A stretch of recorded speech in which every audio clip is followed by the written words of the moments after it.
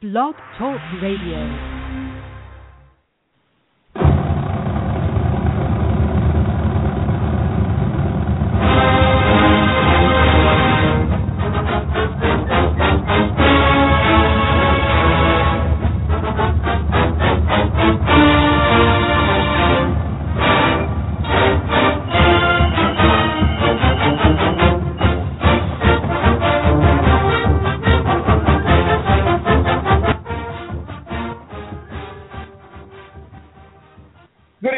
Alabama fans and sports fans in general, welcome to another edition of BAMS Radio, a member of the Bama Sports Radio family. It is just after the top of the hour, wherever you are, just after 7 here in the Central Time Zone.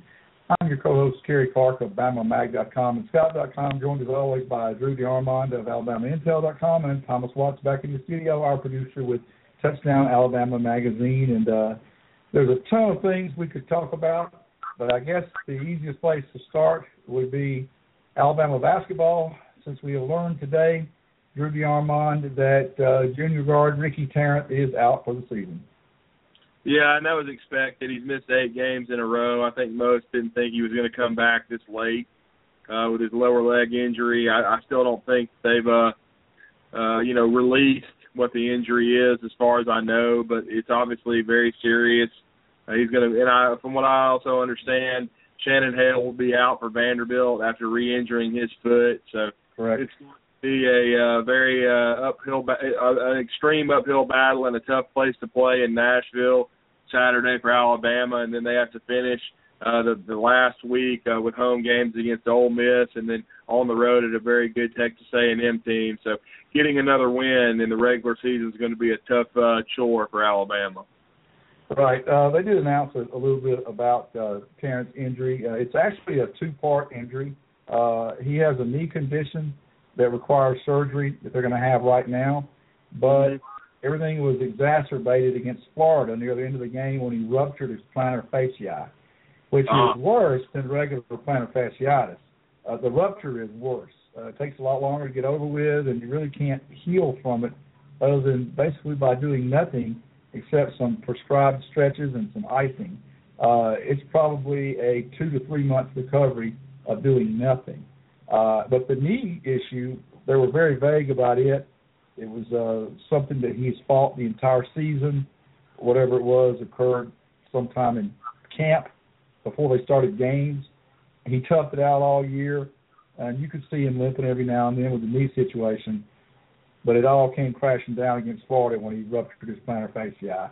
And anybody listening that's ever had plantar fasciitis knows that it hurts a whole lot, and the rest is the only thing that can cure it. But this is a rupture. It's not just regular plantar fasciitis. It's worse. So Ricky's gone. You mentioned Shannon gone. Re-injured the same foot he had surgery on back in the summer. And Michael Kessens is day-to-day. They're unsure if he'll be able to play or how much he'll be able to play in Nashville, 3 o'clock Saturday afternoon on Fox Sports Net.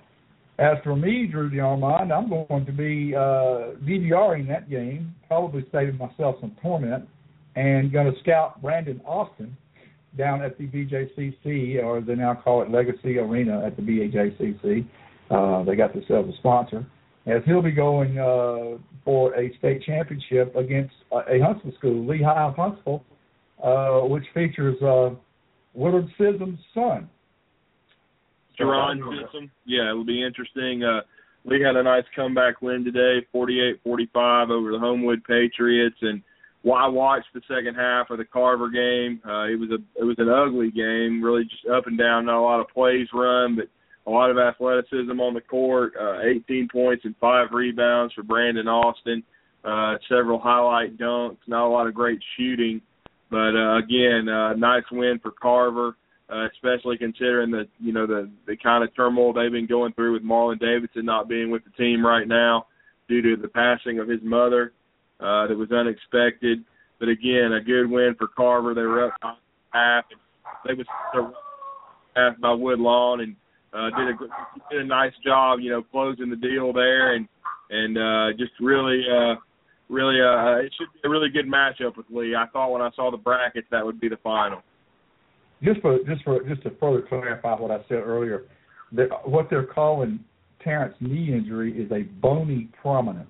I've never heard that particular phrasing, but it was surfaced in the off season. He's having surgery for that, but that's good because he needs to stay off his foot anyway. And I understand that in the first half today that Brandon Austin did hit at least one 3-pointer. I know he's not the greatest jump shooter in the world, but obviously he's pretty athletic because he apparently wowed pretty much everybody in the Coliseum with his last dunk today, Drew. Yeah, it was a two-hander down the lane.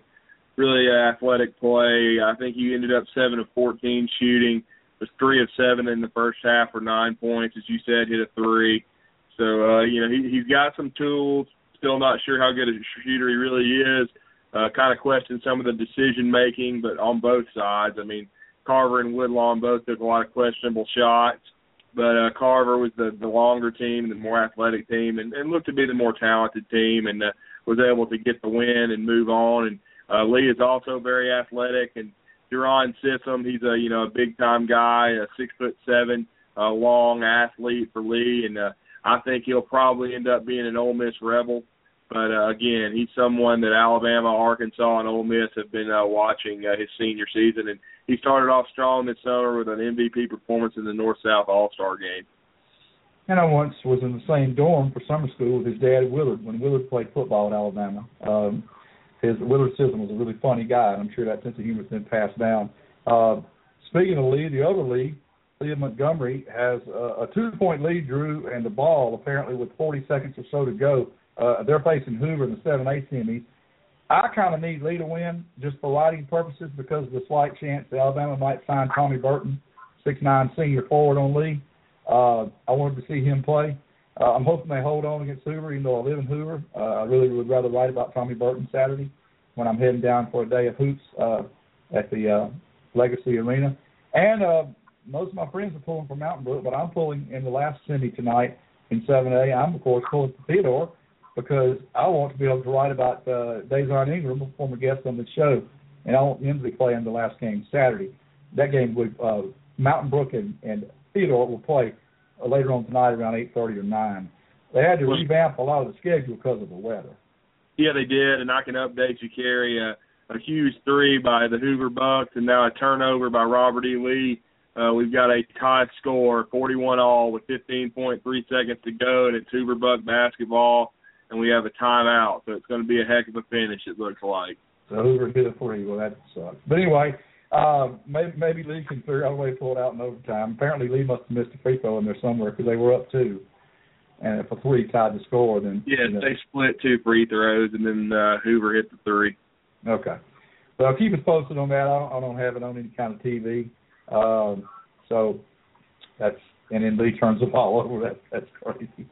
Well, anyway, keep us posted on that. Tommy Burton is not a definite sign by Alabama or Auburn. I just thought it'd be fun to watch him play. Definitely need Ingram. It's more important that Ingram and Theodore beat Mountain Brook for my writing purposes. And we'll keep you posted on that. But there's a girls' game in between there at the end of the Hoover League game, which may go to overtime. There'll be a girls' 7A semi, and then there'll be Theodore and Mountain Brook. So busy week down there. And they actually had to play a few games today over at Bill Harris Arena at the Crossplex because they lost all of yesterday. So they played about 4 or 5 games over in close to Bessemer today because the BJCC can only, have so many games in a given day. There's only so much time you can play ball down there. So they moved some games over there. And former guest of the show, Luke Robinson, who does a lot of producing for the Alabama Radio Network for AHSAA playoff games, was back and forth today, and we'll probably have Luke on next week.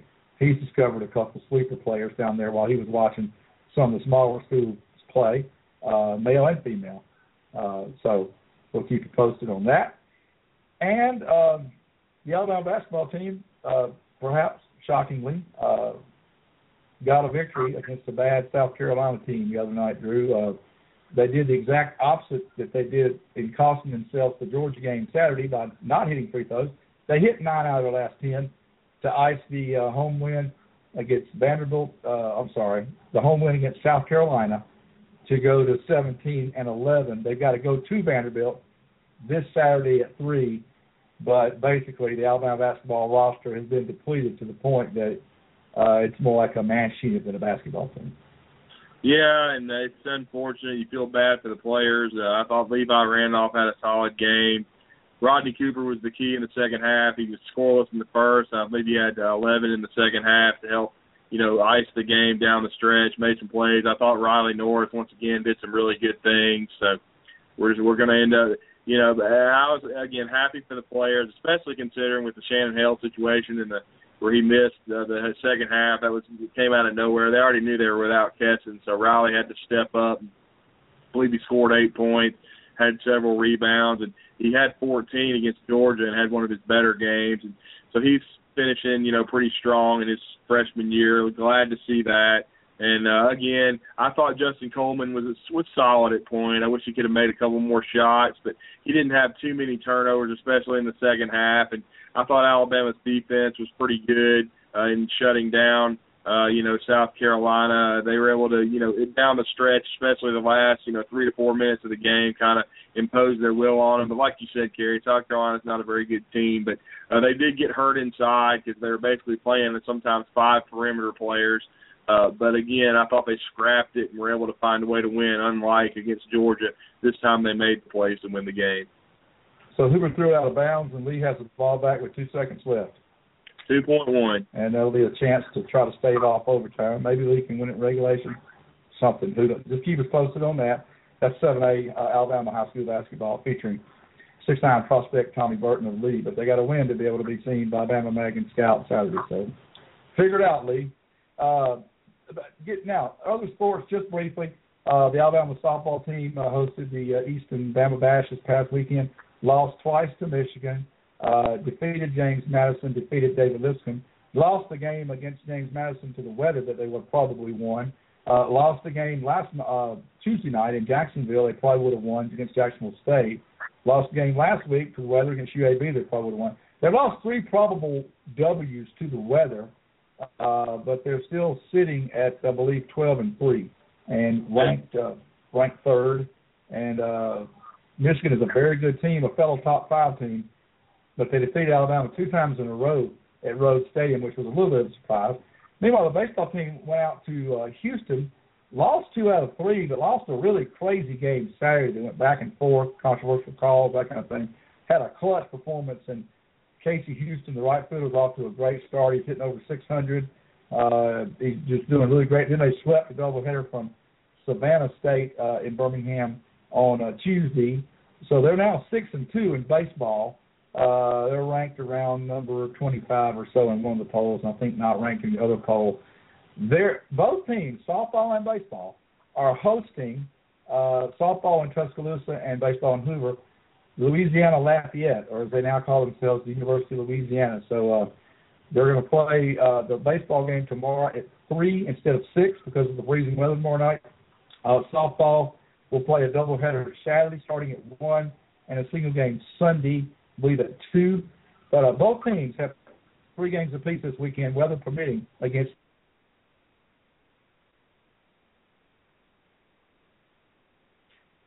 we just lost Cary. I don't know why. I don't know. I have no idea what happened.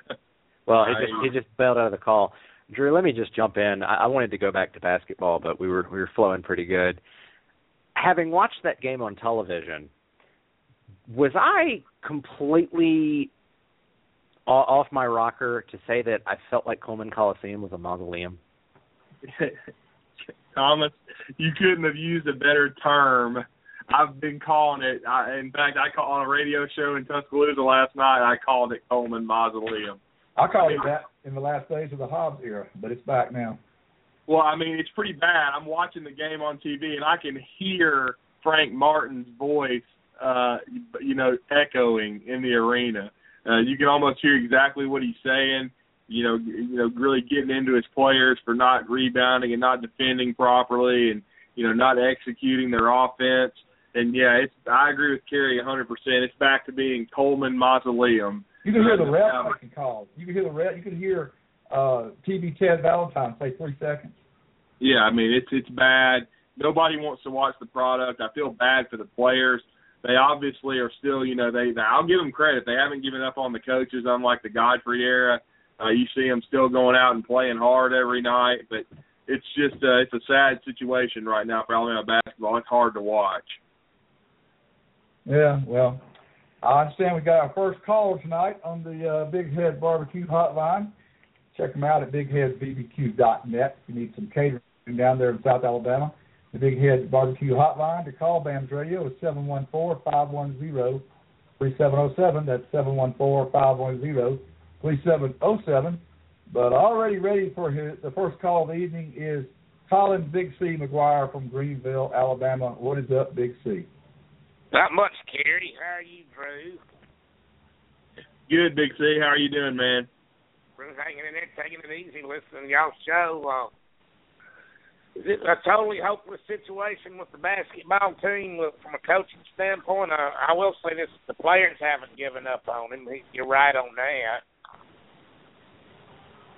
Yeah, it looks pretty bleak, Big C, especially with the injury situation and the schedule being what it is from here on out.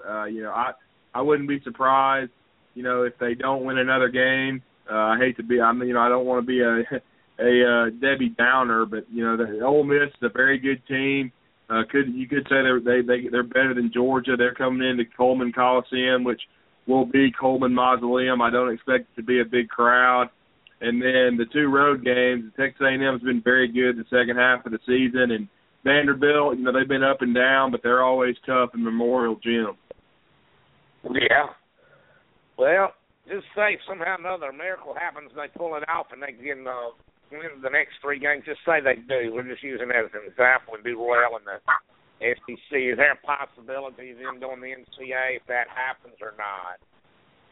Oh, yeah, there'd be a possibility that they're going to really they'd have to almost win out and win a few games in the SEC tournament, 2-3, but I don't see that happening. I said that their ceiling would probably be 18 wins, and I think that's probably what it's going to be. To me, I think they have to make a change because it'll be Coleman Mausoleum the entire season next year.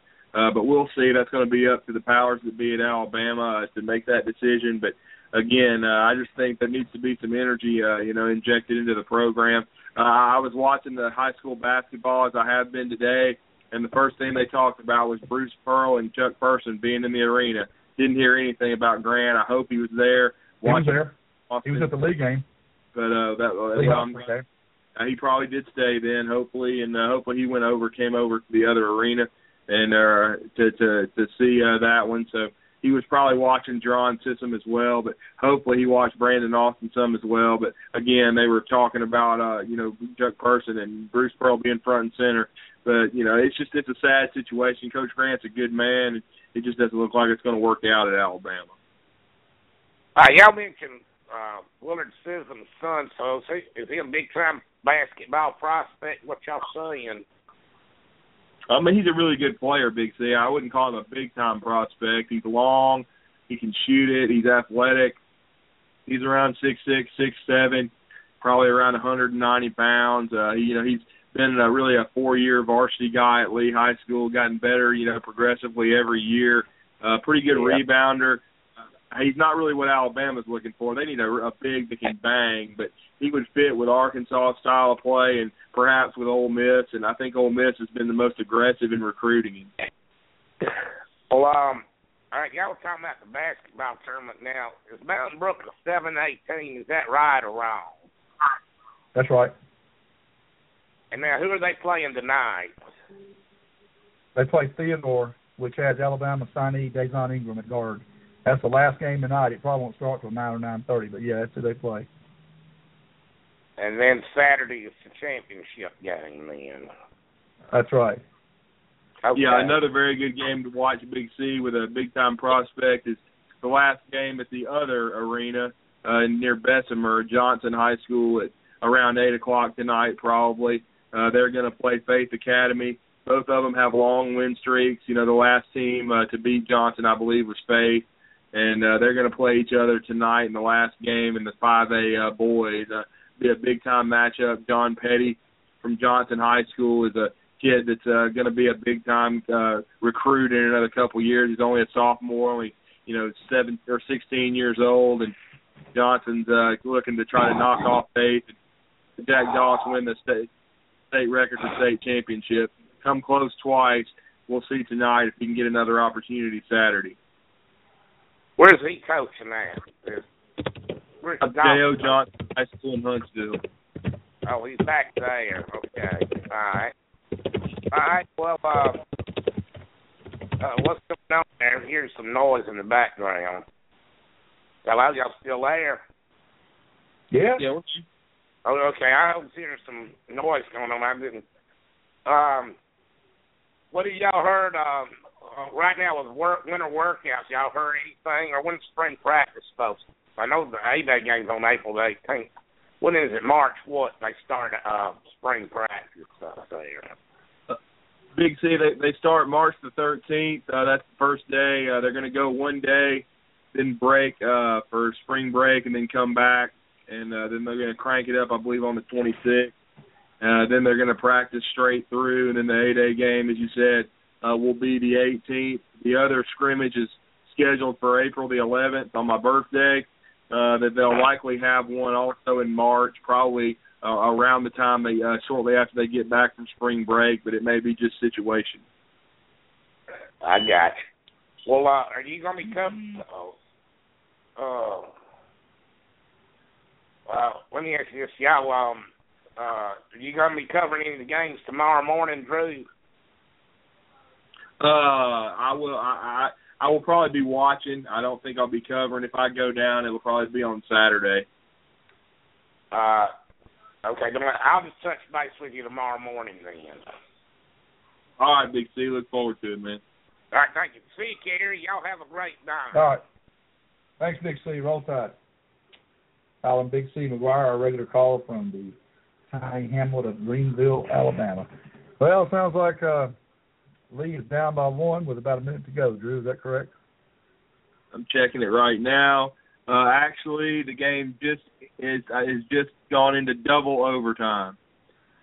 Okay. And this Rod Scott is playing for Lee. He's not any kin to Rah-Rah, is he? I don't guess so. I don't think so. That is interesting that Willard Sizzle has a son. I don't know how he kind of flew under the radar this long, and all of a sudden he's an Ole Miss prospect. I find that to be really interesting. But he's kind of, I mean, he was always, everybody knew who he was and knew about him, but he's just gotten progressively better. And then he did a great job in the North-South game, and wow, what a shot, Cary. Hoover hit a 3 to tie it up, and then I believe, to take a 2-point lead, and then as I was just going to tell you, just on the replay, Robert E. Lee hit a shot, and then now we're going into double overtime. So that's wild. Yep, it's been crazy. It's been. Now you're right. Your Theodore game may not start till 10. Yeah. Well, that's why I'm doing radio tonight instead of sitting down there trying to dodge the crowd noise. I'd have done BAMS on the cell phone. We know that ain't gonna work. So. Yeah, I tried that myself from Wallace. We know how that works. It's hard. Yeah, the crowd just gets too into it. But anyway, Drew, there's a pretty big junior day in Tuscaloosa this weekend, and we'll go over that in a second. But I'll preface that by saying that the 3 best prospects in the entire state came in together this past weekend, and all 3 of them, to a man, say they had a pretty good time. I'm talking about Marlon Davidson, Mac Wilson, and Ben Davis. Yeah, they all 3 had a good time. It's been hard to get in touch with Marlon because of what has happened to him, with his family situation. Our hearts and our hearts go out to him and his family, losing his mother unexpectedly like that. And, and also they're both on the basketball team at Carver Montgomery. So Mac Wilson was with the team today, and I don't believe Marlon was, but it's just been a tough situation. But again, they seem to have a good time down there. They didn't really hang out with Ben a lot. I think they were basically they were there, but not totally all at the same time. I think they overlapped a little bit, but yeah, Ben had a good time as he always does, touching base with the coaching staff, and then I think Alabama continues to be in solid position for Marlon and Mac Wilson. Yeah, and really, of course, they're in great position for Ben, because as Daddy Wayne played at Alabama. The most interesting thing I think they're in great position with Mac, and Marvin right now is saying all the right things. I know it's early. I know his brother Michael Carter played for Auburn, but at this point, Kirby Smart and Nick Saban have done a really, really good job on Marlon Davidson. Yeah, they have, and they're putting themselves.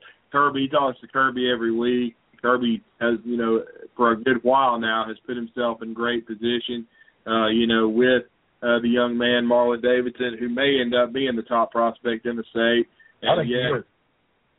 And Marlon, he, as we've said, he's I believe the stepbrother to Kenneth Carter. They're not super close, and now he has moved from Greenville to Carver, playing next to Lindell Wilson, who I think will end up signing with Alabama. So again, I think Alabama does have a really good shot at Marlon. You never know in recruiting. Auburn's not going to go without a fight, but I think Alabama does have a really solid shot. And Marlon was the best player I saw in Alabama last year. The best player I saw overall was Derek Brown at Lanier High in Georgia, Sugar Hill, Georgia. And he has Alabama third right now. Derek does. But my sister-in-law is pretty good friends with his mom because my nephew played with him last year. My nephew's a year ahead of Derek. And he has Georgia first, Auburn second, Alabama third. But Alabama I can confirm, Alabama is on the rise with him. And I think it's going to come down to Georgia and Alabama for Derek Brown when it's all said and done. His parents both went to state, but he's got them around 5th or 6th on his list. He's not looking at them as hard as you might think. His parents are open to him going wherever he feels comfortable. And he feels very comfortable at Alabama, and I'm telling you, he's a dominating player. It's so funny. We had Jimmy Stein on last week, Drew, and he went over his LJS Law Super 16 for 2016, and he was listing all these different guys. And it's funny, and we're going to go over this later because I know Coach Hood is going to be calling in just a few minutes. But Jimmy today has released his first guest at a 25-man signing class for Alabama. 11 months in advance. He just did it for fun, but it's going to be something fun for you and I to talk about probably after we get through talking to Coach Hood and in between. We haven't now. Jerry Hood from Clay Chalkville will be our next guest. He's the head coach of a recent commitment. He's also the head coach of one of the top players in 2017 for Alabama, which Drew will go over all that when we introduce Coach in a few minutes. But I wanted to go ahead and tell the listeners that in hour number 2, at around 8:30 or so, we're going to talk to Tom Canterbury, who is the first-year play-by-play announcer for Alabama softball. But Tom is also a very busy part-time athletic department employee, working the scoring table and things like that. And he's working at Foster Auditorium tonight while the Alabama women's basketball team plays Florida. So he'll be able to give us an update on how that game comes out, as well as kind of an in-season report card on Alabama softball, as he has called every pitch thus far in all 15 ball games that they played. So that's kind of where things stand right now at the university. Another thing before we bring on Coach Hood, okay, we'll go ahead and bring him on now, Drew. We got him on hold, so I'll let you go and introduce him. Yeah, absolutely. We're honored tonight on BAMS Radio to be joined for the first time by the head football coach of the Clay Chalkville Cougars, who are the defending 6A state champions. Jerry Hood is going to join us now on BAMS Radio. Coach Hood, how are you tonight? Man, that sounds better every time somebody says it. Absolutely. I know it never gets old, and when your team does something like that, the thing that always sticks in my mind is it's something that for the rest of your life, whenever you see your coaches or your teammates, it's a bond you have that never goes away. It's something that you'll have reunions, 10-year, 20-year, and it's something that's just a great accomplishment. And we want to, first of all, congratulate you and your program on doing that and doing something that's very hard to do, and that's go 15-0. That's really tough, and you beat a very, very fine Saraland team in the championship game.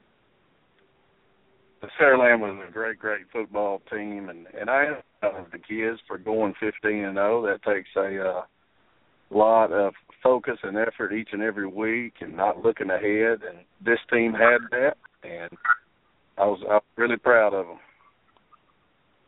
Yeah, Coach, and I got to tell you, I knew you guys were going to be good. When I saw you on ESPN, I was at Hoover for the Hoover-Miami Central game. Then you guys played Niceville, Florida, who had a really good football team, and you guys just were so explosive offensively. As a coaching staff, I guess the first question is, you lost some talented performers from 2013, but you had to have a pretty good idea during fall camp and during the summer that, you were going to plug in Todd Pigram, but did you have any idea that he would do what he did for you in the 2014 season? Certainly, he was athletic, but we didn't know was how he was to develop in reading concept and running a football team and taking care of the football. And, the first game there against Niceville, a lot of times he just took off and ran instead of having a big game. That really was not his best game. As he went on through the year, he got to where he could, read different coverages and keep us in the right play or change us out of the wrong play. And those kind of things were fun to see. He's a very talented person, got several offers, and we can't wait to see what he's going to do this year. Coach Hood, this is Cary Clark with BamaMag.com, Scout.com. We've talked many times before some of your games, going all the way back to when Quentin Dial played for you, and also your son played on a team a couple of years ago with my nephew Will and Rick Burgess' son and Coach Yancey's grandson. I know you remember that team. But we're really thrilled to have you on BAMS Radio tonight. And you had a young man that had a wonderful junior season at wide receiver, put up some really good numbers, including the state championship game, and then recently committed to Nick Saban and the University of Alabama. Tell us a little bit about that young man, his size, and what we know about him as a player. Well, I do remember the mighty mini coach that Rick coached, and we were horrible, but that was a fun group of kids to be around, that's for sure. But TJ's 6'2", about 192 right now, and he's a workout warrior now. That's one thing that ever since I met him is his workout. He has some natural God-given ability, obviously. He's a very fine receiver, but more than that, he is a great leader of people, and people are drawn to him. He has a great smile, and he's always happy, and, boy, I think Alabama's getting him a good one. And, Coach, I've seen some camp 40 times for him that show him around 4.75, but I got a funny feeling he's a lot faster than that. What is the last 40 you know of for him? We took it the other day when it was 30 degrees outside. That was one of the questions that Alabama had, and that 4.75 was at a rainy Army deal or whatever was going on there, and everybody apparently ran slow, which is a good lesson in and of itself for these kids trying to camp all the time. But we timed him. We've got him at a 4.58 and a 4.59 on where we had him last spring, and I think he's about right in that area, high 4.5, 4.6 kid. Okay.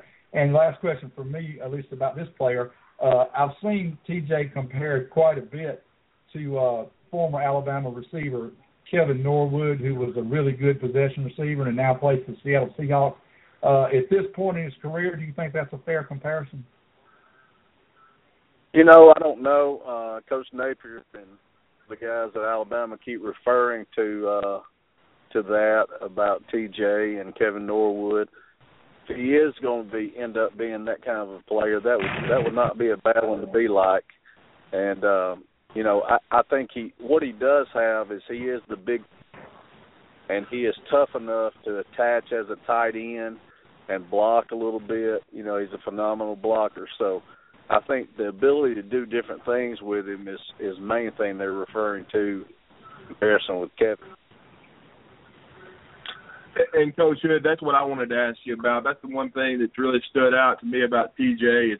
And it's something that you don't see a lot, especially with a kid that has to put up the numbers that he did with over 900 yards receiving, and 17 touchdowns. But he's a phenomenal blocker. He does a great job of being physical at the point of attack. And really, and that's a key to you guys to set the state record with 751 points scored, and you can't do that if everybody's not doing their job. And I guess that's another part of the leadership you're talking about, because he seems to have just to be a great all-around receiver. Here's the thing that, because understand and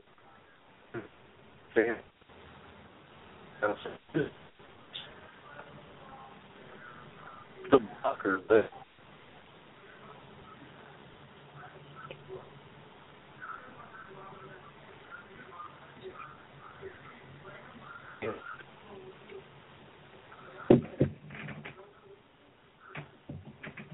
we just lost him. I'll try and get him back 1 second. Okay. Yeah. And the guy we were talking about, we didn't ever give his whole name. T.J. Simmons was the receiver we were talking about that just committed to Alabama a week or so ago. A very early commitment, but already number 4 in the Tide's 16 class. And Thomas is going to go ahead and try to get Coach Hood back, and maybe this time we'll have a little better connection. But, Drew, we've also got to ask him about Nico Collins.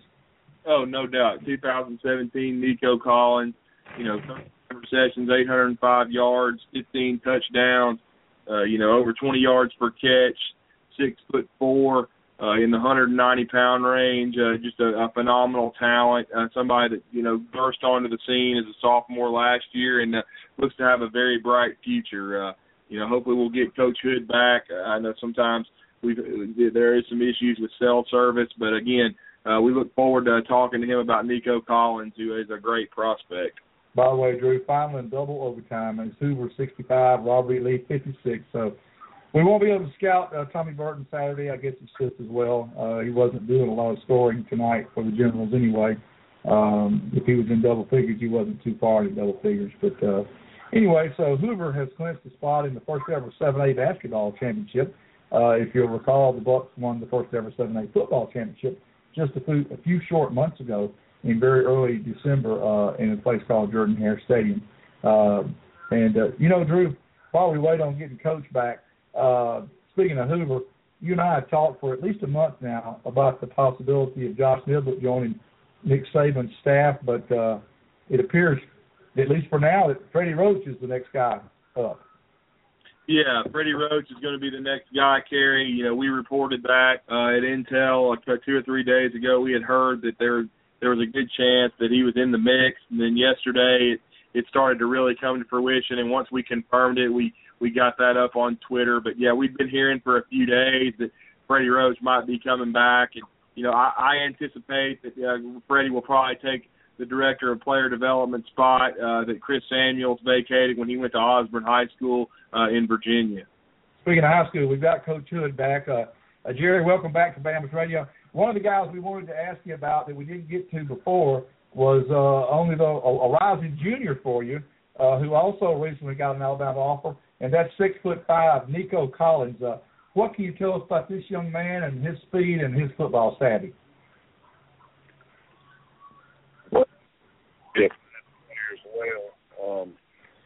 What he has, he brings great length. He's a home run hitter type receiver, and he's going to make someone just a phenomenal foot. Coaching him up, keeping him grounded. He doesn't do a lot of interviews, and we just want him to keep working hard to be the best that he can be. But he's obviously good enough that Coach Saban thought enough of him to offer him, and that's quite a compliment. Yeah, and Coach, I'm sorry we lost you before, but what we were talking about is, you were giving us your thoughts on TJ, and like we were saying, it's amazing the blocker that he is, as physical as he is. A lot of high school receivers, they only worry about getting the football. He seems to be an all-around great football player for you, and like you said he's a great leader and a workout warrior, and that must be more of what you're talking about. With as great a football player as he is, as far as all around, he's got to be one of the guys you count on. Just kind of expand on what you were talking about with TJ and his all-around game. Well, what I was saying is, we can attach him as a tight end. He's a devastating blocker, and he plays on all of our special teams. He brings a lot to the table. If we ever are in a situation we were lucky not to be in this situation a lot this year where we need 3 safeties back for the last play of the half of the game. He's that guy that we put back there and returns kicks and punts, and we even let him line up at punter and fake one this year. So we have a lot of fun with TJ, and he's just always eager to do whatever's necessary to help our team win. And obviously, you just spoke a little bit on Nico Collins. He was a kind of a breakout guy for you, being with a just an unbelievable combination of size and speed for a player that young. Just kind of talk about what are his strengths as a player right now, and what are you guys trying to get him to work on the most to get better? Well, he's a good player already. We obviously want him to become a better blocker, number one, and be more physical. He probably will have a lot of folks up in his face this year, so he's going to have to work on his get off on the line of scrimmage. However, having him and TJ there, and then a quarterback that can throw it and as well as run it, that creates some difficulty for a defense. And so, the problem that Nico is going to cause for people, if you double him, then you can't double TJ. If you double TJ, you can't double him. So if they double both of them, we're going to run quarterback sneak for 100 yards. Yeah, your offense is very tough to defend. Pigram was just an amazing story last year. Could have made a big-time argument for him to be Mr. Football. He'll probably be the favorite going into this year. I know he's considered short for the quarterback position. Is he set on playing that on the next level, or is he going to try to maybe play another position in the SEC with his athleticism? Well, a lot of people ask me that, and even some of the recruiters talk about, is he just bent on playing quarterback? And so what we've told the recruiters, and what I talk about with Ty, is you just play where we want you to play, and the good Lord will take care of the rest of it. He'll shake it out just like you need to be, put you in a place that likes you. He's 5'10" and a half, and so that probably is considered short for a, Alabama quarterback or a Georgia quarterback. They like those kind, but, if you go back and look at a Purdue or an Oregon or some of those type schools, a 6'5'11" guy is not out of the question for them, especially when you can make all the throws. And so his ability to make the throws, we actually took his highlight tape and took all the runs out of it and just put the throws on it to let those guys see, because when you watch him run, he's so dynamic of a runner, you can't help but to think how he'd be as a slot receiver or something like that. So that'll all play out in time. I mean, he's got 5 or 6 offers, and 3 of those are for quarterback positions at various places. So we'll just let that play out and decide which is best for him as a person. Well, and I will say, watching him on film, I like his arm strength, and I think there's been with his successes over the Russell Wilsons and the Drew Breeses in the NFL, there's been less stock put in height, and I think he can play quarterback somewhere. Obviously, his accuracy looks pretty good as well. Arm strength is there, and he can move and extend plays, which is the biggest thing in the pocket. But we'd also like to ask you, obviously your program's been doing very well in your tenure at Clay Chalkville. Besides those 3 high-profile guys, have you got any other young players that are coming up that you think may make that next step as prospects in 2015? Well, I think we have a couple of linemen that have a chance. Right now, they're on the lookout list. In other words, the coaches need to come in the spring and observe them practicing football, especially for an offensive lineman. You need to see them up close. So I think you'll see Greg Buchanan, who's a 6'2", 300-pound center, and we have a guard tackle type kid, a 6'5", about 275 right now, Cole Garrison. And the attractive thing about Cole is he already has a 31 on the ACT, so he's going to be attractive to a lot of places. And then we have a linebacker, I think, that might have a shot named Terry Brown. He's about a 6', 190 kid. I don't know if he's an SEC player, but he'll have a shot. And we had a transfer from Shade Valley that moved in, and I think he has a chance to be a pretty good player. So, all that attention that TJ, Nico, and Ty get will certainly allow other coaches to come by, and when they come by, I'm going to hit them with all these other cats, and we'll see if we can help those guys too. Yeah, no doubt, Coach. Well, one last question for you. Obviously, you guys are going to be one of the more high-profile teams in the state of Alabama next year. Have you guys got your schedule worked out, and will you be playing any out-of-state games or intersectional games that might be interesting? Well, we were supposed to open the season again with Hoover at our place. Now Hoover and ourselves are going up to Blackman, Tennessee. Hoover will play Oakland, and we will play Blackman at Middle Tennessee State on August 22nd. And then from there, our schedule will remain just like it was last year with the in-state folks. And then we'll hopefully qualify for the playoffs, see what we can do. Coach, I've already picked out the game I'm coming to. This is Cary again. I'm going to come when y'all host Pinson Valley because they've got a young wide receiver that's getting some looks. It's just going to be a junior, too. So I will definitely see you at your home field when y'all play Pinson. Hey, well, you come on, brother. That's always a great game. They always play us tough, and it'll be a great crowd, good atmosphere. Coach, I have one more for you before I let you go. What's it like for you as his high school coach to cut the TV on a Sunday afternoon and watch Quentin Dowell play for the 49ers? Well, I usually don't get to watch him play. I have to TiVo it and maybe catch a little bit of it as I can, but Quentin and I have become good friends as he has grown into adulthood. He's about to have a baby, and he's doing great with his wife, and obviously just signed a good contract, and I think he probably will start this year for the 49ers. And to see him come back on our campus, we've got 3 in the NFL right now, and to see Quentin come back on campus and just interact with our kids and let them know that football and education is an avenue for you to become wherever you desire to be.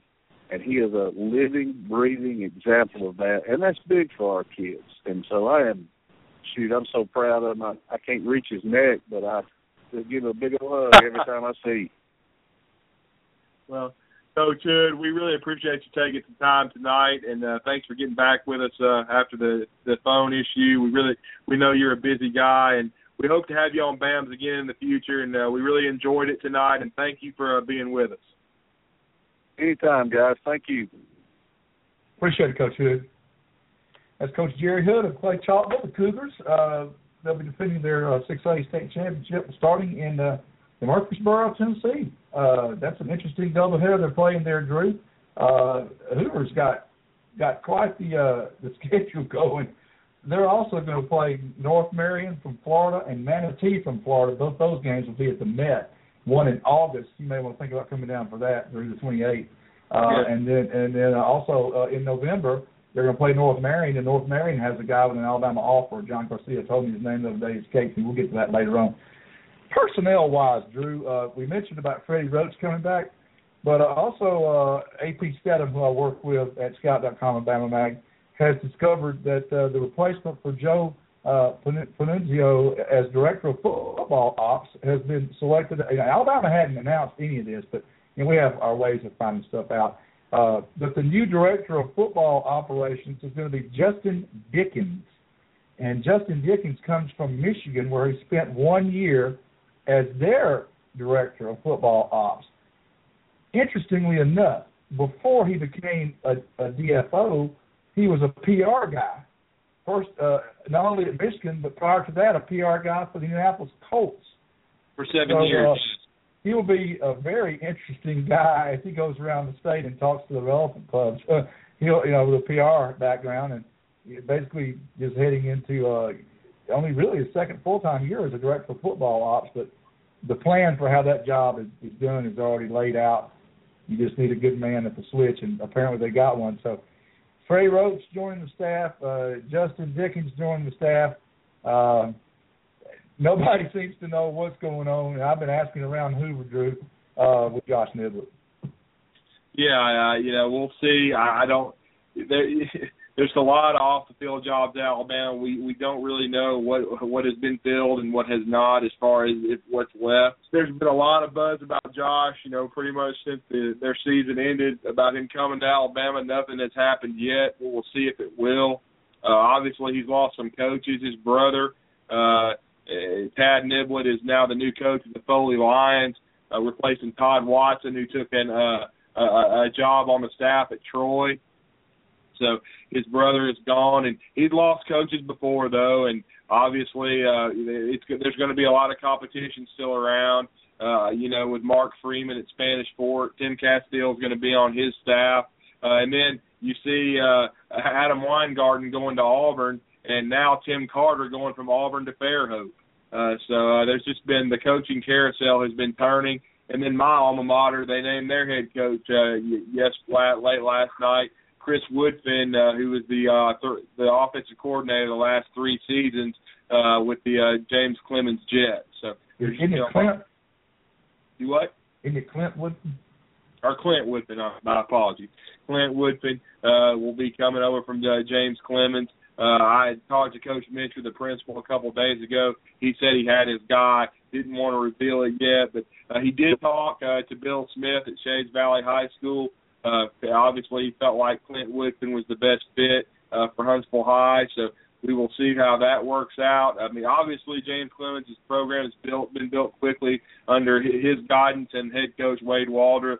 They've got to the playoffs this past season, and had a record-setting year offensively. Of course, he was the OC. James Clemens, we'll see what he can do at Huntsville. Maybe Bill should apply for the OC job with James Clemens. I don't know. That could happen. I'm not sure where Coach Smith has landed. I know he's not going to Athens. They hired Robert Herring from Samford as the offensive coordinator there, and also Darius Gilbert will be on that staff, the uncle of Jeremiah Moon at Hoover, the linebacker, and also former Alabama linebacker Darius Gilbert from Oxford High School. He's going from Oxford to Athens, and so we'll see what happens. But Hazel Green did make their hire. Bill Smith got an interview there as well, but they hired the head coach at Munford High School. I believe his name is Coach Wagnon. So he's coming over there. So they made their hire. All right. Well, I'm glad you mentioned Jeremiah Moon, Drew, because he is among the people that are heading down for Junior Day in Tuscaloosa Saturday. Yeah, it's going to be a big-time Junior Day. A lot of 2016, 2017 recruits. Moon, I think, for Alabama's first Junior Day, I think he was in Starkville, but he will be a priority recruit. I wrote a story last night on Jeremiah Moon, and what I think, Cary, with Alabama, as you know the roster well. Reggie Ragland is a senior, returning leading tackler on the football team. Obviously, Dylan Lee's going into his last campaign, as is Denzel Duvall. And then you got 2 guys that are juniors, the oft-injured Reuben Foster, and then the redshirt junior Ryan Anderson. So linebacker is going to be a key for Alabama, and my hope is they don't have to leave the state borders to put together a 4-man class that could be among the best in the country. We've already mentioned Lindell Mack Wilson of Harvard Montgomery and also Ben Davis of Gordo. But now we mentioned Jeremiah Moon, who to me is a better player and prospect than Darrell Williams and Christian Bell. No disrespect to those 2 young men. I think he has the most upside. Needs to gain a lot of weight, but he's got an unbelievable wingspan, a lot of athletic ability. He's been working with Javon Curse on becoming a better pass rusher. I think he's got a lot of talent that's untapped yet. And then the one that I think is going to explode, Cary, and that's Errol E. Thompson of Florence High School. Saw him against the Shades Valley Mounties when they ended Darren Payne's run and Keith Mixon, and he was knocking people out from his defensive end outside linebacker spot. To me, he's the next Courtney Upshaw. Yeah, I saw E play against Gardendale myself, knock them out of the playoffs. So, yeah, he's definitely a ball player. And another guy to watch, I've never been to a game until, I guess, this fall in Jefferson, Alabama, but I'm going to have to check out P.J. Blitz and hear a lot of good things about him, Drew. Yeah, and he's a hybrid guy, kind of like Keaton Anderson, Cary. He can play safety. or he could be a linebacker. Alabama offered him at the first junior day. He's probably going to be the first prospect in a while to come out of Jemison. But, again, you're right. He's going to be on the radar screen. And for Alabama to verbally offer him this early, they obviously want him to come to camp, but they like him an awful lot. Before we go on and talk a little bit more football, I wanted to bring up something on behalf of all three of us, Thomas, Drew, and myself. Our thoughts and prayers are with Ivan Maisel and his family, his wife, Meg Murray. Their son, Max Maisel, 21 years old, has been missing since Sunday night, and he's been missing up north around Rochester, New York area. It's a sad situation. They don't know where the heck the kid is. And, of course, anybody in that area is asked to call 911 if they have any information. He's 6'5", 135 pounds, and he wears dark glasses. So Ivan is one of the greatest writers out there in college football. I think you'll agree, Drew, and our thoughts and prayers and hopes and wishes. Nobody's given up yet. Go that the sooner that they find Max Maisel, the better. Well, yeah, I heard about this yesterday, and I said the same thing on my site. Thoughts and prayers to the Maisel family. Ivan's always been one of the best in business. In college football, he's an Alabama guy, Mobile guy. Yeah, from Mobile. He's been a national writer for a long time, but has always been fair and balanced, and always used to listen to his podcast on ESPN with Bino Cook before Bino passed away a couple of years ago. So. Again, Ivan Maisel is one of the giants in the college football business as far as writers, and we really hope and pray that they find his son. And hearing that yesterday, your heart just kind of sank, man. That's a really tough situation to be going through. Right. All right. Well, getting back to the junior day this weekend, we mentioned the Jeremiah Moon. Just off the top of your head, Drew, any other names jump out at you that are going to be there? Well, I've noticed that there's several 2016 and 17s from Georgia. It seems to be that there's the young man Farrar from Richmond, Texas, who's an offensive lineman who's going to be there. He's actually a 2017. He's one of the first that I saw that confirmed he would be there. I think Peachtree Ridge, there's 3 or 4 of those juniors that may or may not make the trip. But it's going to be a pretty good weekend, Cary. If the weather clears up, I think Alabama will have a lot of good players come in for the junior day. Yep, and this is the second one they've had. And they had a mini one this past weekend because I mentioned that Marla Davidson and Ben Davis and Mac Wilson were there. And also a couple of kids from Mississippi were there. I don't know, they must have had 7 or 8 kids total. So that wasn't an official junior day, but it was certainly a big visit weekend this past weekend. Yeah, Jeffrey Simmons came from Noxubee County, had a really good time, and he's got offers from Alabama, Mississippi State, and Ole Miss. It's been hard for Alabama to get players from Noxubee. He's around 6'5", probably about 250 pounds. But the thing about we've come to find out about Simmons, Cary, is he's originally from Louisiana, so he doesn't have the ties to the state of Mississippi that some of these other kids may have, and I think the visit, to the Capstone last weekend was eye-opening, and it was a smart move to get Marlon Davidson and Mac Wilson on the campus last weekend because with the basketball going on, they weren't going to be able to make it to this coming junior day. Yeah, and we're extremely sorry to hear about the passing of Marlon and Michael's mother, and that did cause Marlon not to be able to play in Carver's victory tonight, but over they beat Homewood. But at the same time, there's a chance he might play in the state finals Saturday afternoon, and I'll be able to bring you all that information on BamaMag.com as well as talk about it next week on BAMS Radio. What I thought was cool, Drew, was that just a day or two after the visit, I think it was actually Monday, that both young men, Davidson and Mac Wilson, wore Alabama warm-up suits and Bama backpacks to Carver High School for school Monday. So, people make a big deal about gear, but they don't put it on if they don't care a little something about the school they're representing. Oh, yeah. It caused a little bit of, some fervor. But, yeah, I think they both like Alabama a lot. I mean, it was up in front of a lot of websites. it's going to be interesting to see, how I'm looking at the picture right now. They both, had the backpacks and the jackets, and a lot of it's strategic. They know it's going to go up on Twitter. So I think it just to send a signal that Alabama is, in really good situation with those guys, and they're two very important pieces. I think that they're two guys that they have to have. Mack Wilson's very important because of the linebacker need, and then Marlon Davidson is an elite defensive lineman. And with Jaron Reed and DJ Petway moving on, they're going to need to bring him in. Yep. I thought it'd be fun now to go over the Jimmy Stein LJS Law early guess at a signing time. I don't know where we get these sound effects from. But anyway, I had IHOP tonight. I didn't have Mexican, so it wasn't me. But Jimmy has come up with a guess at a 25-man class, and it's a lot of fun for me to read these kind of things. I just love it. I can't get enough of it. And I look at it and I say to myself, well, what of this do I agree with, and what of this do I think, well, he's full of crap? And I have to say, I agree with probably, 75 or 80% of his guess, considering that it is such an early guess.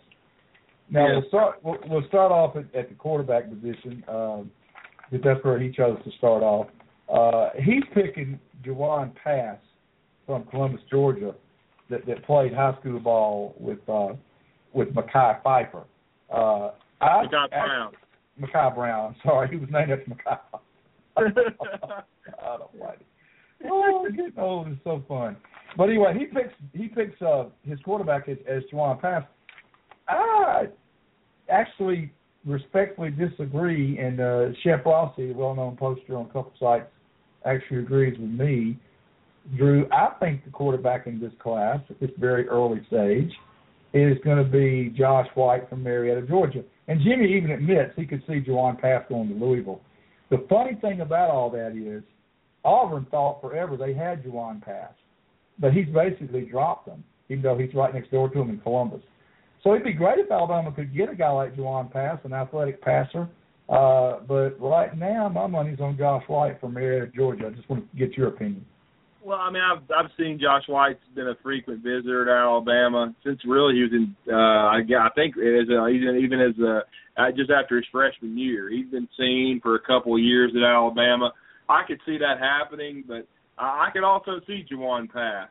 Louisville, he dropped them. They had been amongst his leaders. He's not considering Louisville anymore. At least that was the story I got a few days ago. It looks like Alabama and North Carolina are his two leaders. I think he has some teammates at UNC.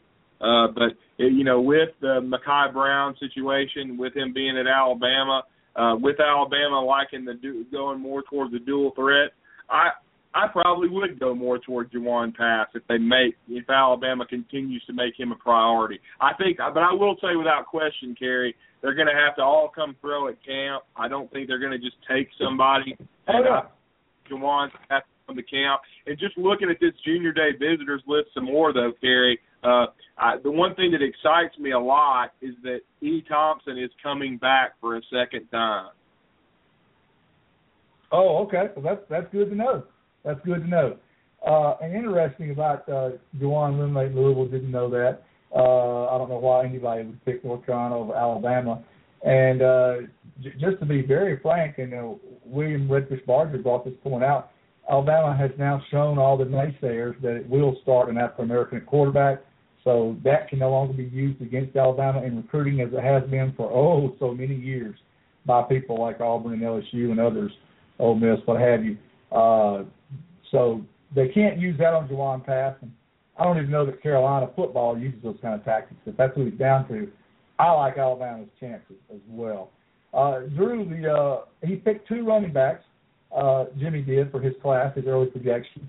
And these are two names I've heard a lot about, but one of them I don't believe yet has a committable offer. Again, he's just guessing what's going to happen 11 months from now. He says he thinks the two running back signees, and of course I want your input, would be Robert Washington of Huntersville, North Carolina, and then Theodore's own Michael Perrine.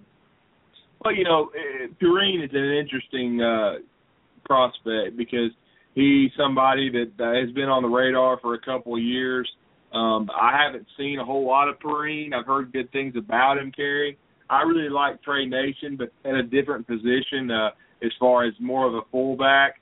But I do think Trey is an excellent running back as well. I hope Alabama continues to recruit him. I think the young man from North Carolina is committed to Wisconsin, but the one thing about that situation, I think the coach left to go to Georgia, and so that's considered a very soft commitment by that kid from North Carolina, that Alabama, the Washington kid that they've just offered. So they're definitely going to start, turning up the heat on him. So, but again, I'm anxious to see Perrine, and that's another reason you need Theodore to win tonight, Cary Clark, because Michael Perrine is on the basketball team at Theodore, and I would like to talk to him on Saturday. Sure, that's a great point, and I'm glad you brought up Trey Nation, Drew, because I like him too, as you know. Jimmy's pick at fullback is not my pick, although it wouldn't bother me if they got this guy. He thinks he's going to be Malik Miller from Madison Academy. I think Kerryon Johnson is going to sway Malik to Auburn, and Alabama does indeed at some point take Trey Nation as the fullback or aide for this class. What are your thoughts at this early juncture on Malik Miller? Well, I think Alabama has a shot at him, but I'm like you, Cary. It would not shock me if he ended up at Auburn. It's going to be interesting to see how his recruitment, unfolds. But I've said this to you, and I think I said this when Jimmy was on our show. I'll take either or. I like Trey Nation as much as Malik. I've seen them both play against one another live, and I was really impressed with Trey Nation. And I don't think Alabama will take both of the young men. So whether they end up with Trey Nation or Malik Miller, I think both of those guys would be outstanding prospect. And another prospect that's coming to the Junior Day, Cary, and I mention him because he's in my neck of the woods, didn't start hearing about this young guy till last week because the high school he goes to is not as you would know, does not produce a lot of SEC caliber players, but a quarterback I understand to watch now in the 2017 class. He was a sophomore last year. Is Dalton Hyatt at Arab High School. I've been hearing that name. Daulton, right?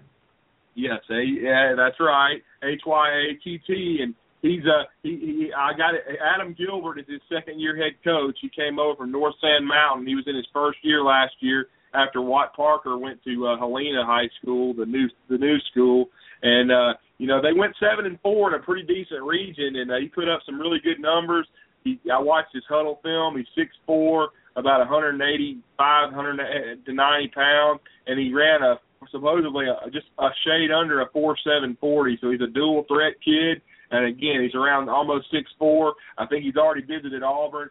He's already visited Miami, who's offered him verbally, and now he'll visit Alabama this weekend. That's good. And he's a 17 kid, right?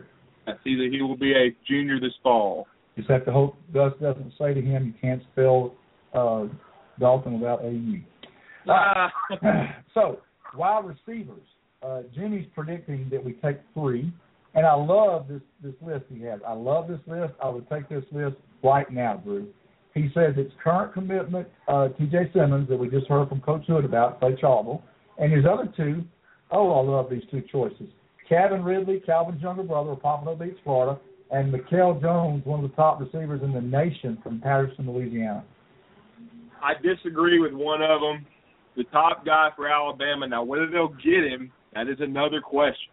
But the top guy on Alabama's board is Darnell Solomon, who just transferred from Hialeah Champagnat High School in Hialeah, Florida, to Miami Central, the school that beat Hoover last year and then won the state championship.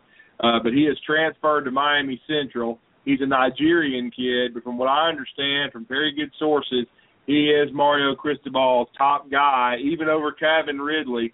And I would like to see them sign Calvin and obviously Solomon. But, of course, I know about Mr. Jones. I know he's a great athlete as well. And he's, of course, the teammate of Daylon Charlotte from the Patterson, Louisiana. So we will see. But I also I'm doing a story right now, Cary. There's an up-and-comer that will be in Tuscaloosa on Saturday for the junior day. You need to keep an eye on this kid. His name is Belis Jones from Saraland High School. He had 50 catches for over 1,100 yards and 9 touchdowns last year. He's 6'1", 180 with a 3.1 GPA and a 23 ACT. He's been clocked in the 40 at under 4.6, and he's someone to keep an eye on. As someone as far as the camps this summer that could come on like gangbusters and earn an offer. He's already been to Auburn for a junior day. He's going to Louisville, I believe, on March the 7th. He's offered him, but he will be in Tuscaloosa this Friday. He's a 16 kid? Yes, his name is Belus, B-E-L-U-S Jones, and he was the top receiver for the Saraland Trojans last year. Okay, well, I definitely know one of his former teammates who was the long snapper for Thompson this past year after his dad took the job as superintendent at the State of Alabama Schools. So I try to get some scoop on that. The tight end. We know that the inline tight end was a myth in this past class, barring the position change we don't anticipate. The inline tight end that Jimmy Stein is picking is the young man from Flower Mound, Texas, Caden Smith. Yeah, Caden Smith got a sister that's at Alabama. I think he's a big-time priority. I think he's had an offer for a long time, Cary.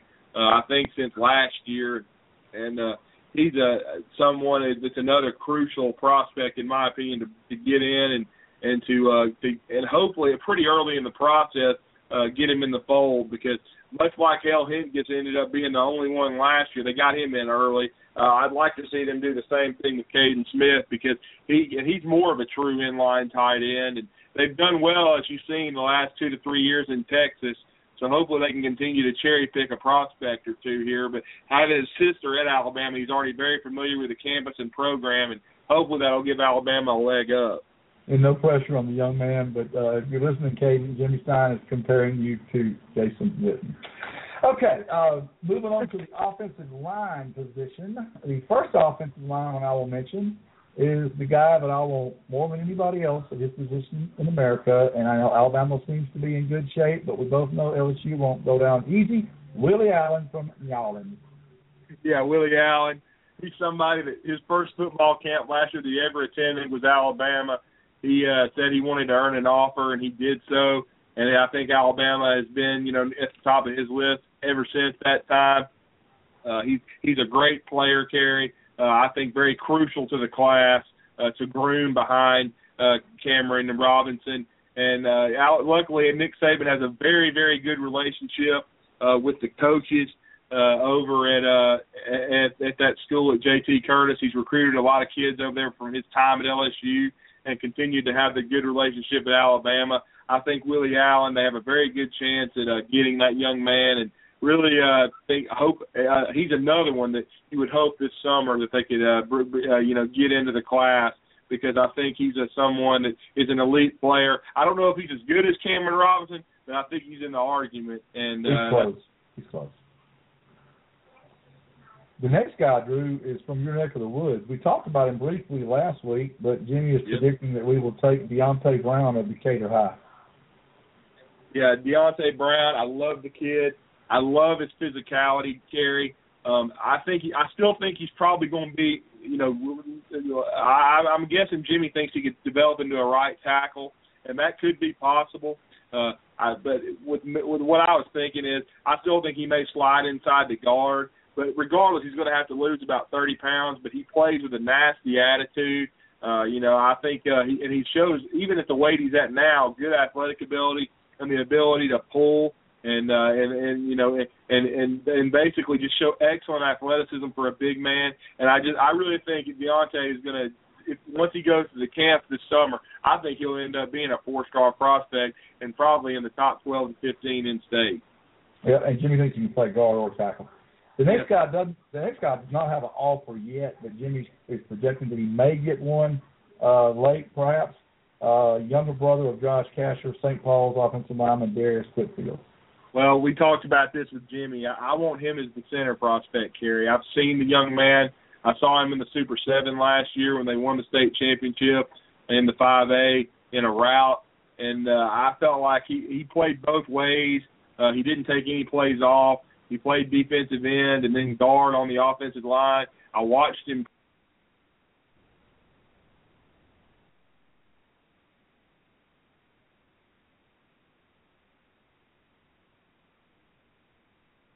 Okay, go. We're back. Sorry we got dropped there just for a second, but Thomas is pulling all the switches to get us back on as quick as possible when he did that, so we are back. Next guy on the projected signing class of Jimmy Stein, a.k.a. LJS Law, is already committed. And when he committed, it was as a defensive lineman, but I'm not convinced, Drew, that Raekwon Davis from Meridian might not be the next DJ Fluker. Well, and that's what I was going to say, Cary. I think Alabama, they want Willie Allen. I think they may already have their right tackle. And I would not be surprised at you don't see too many 6'7" defensive tackles. No. And Raekwon is 6'7", 310 pounds. I think he has the athleticism to play right tackle. I could easily see him moving to tackle, and that's actually where I project him. I give a salute to Jimmy for that.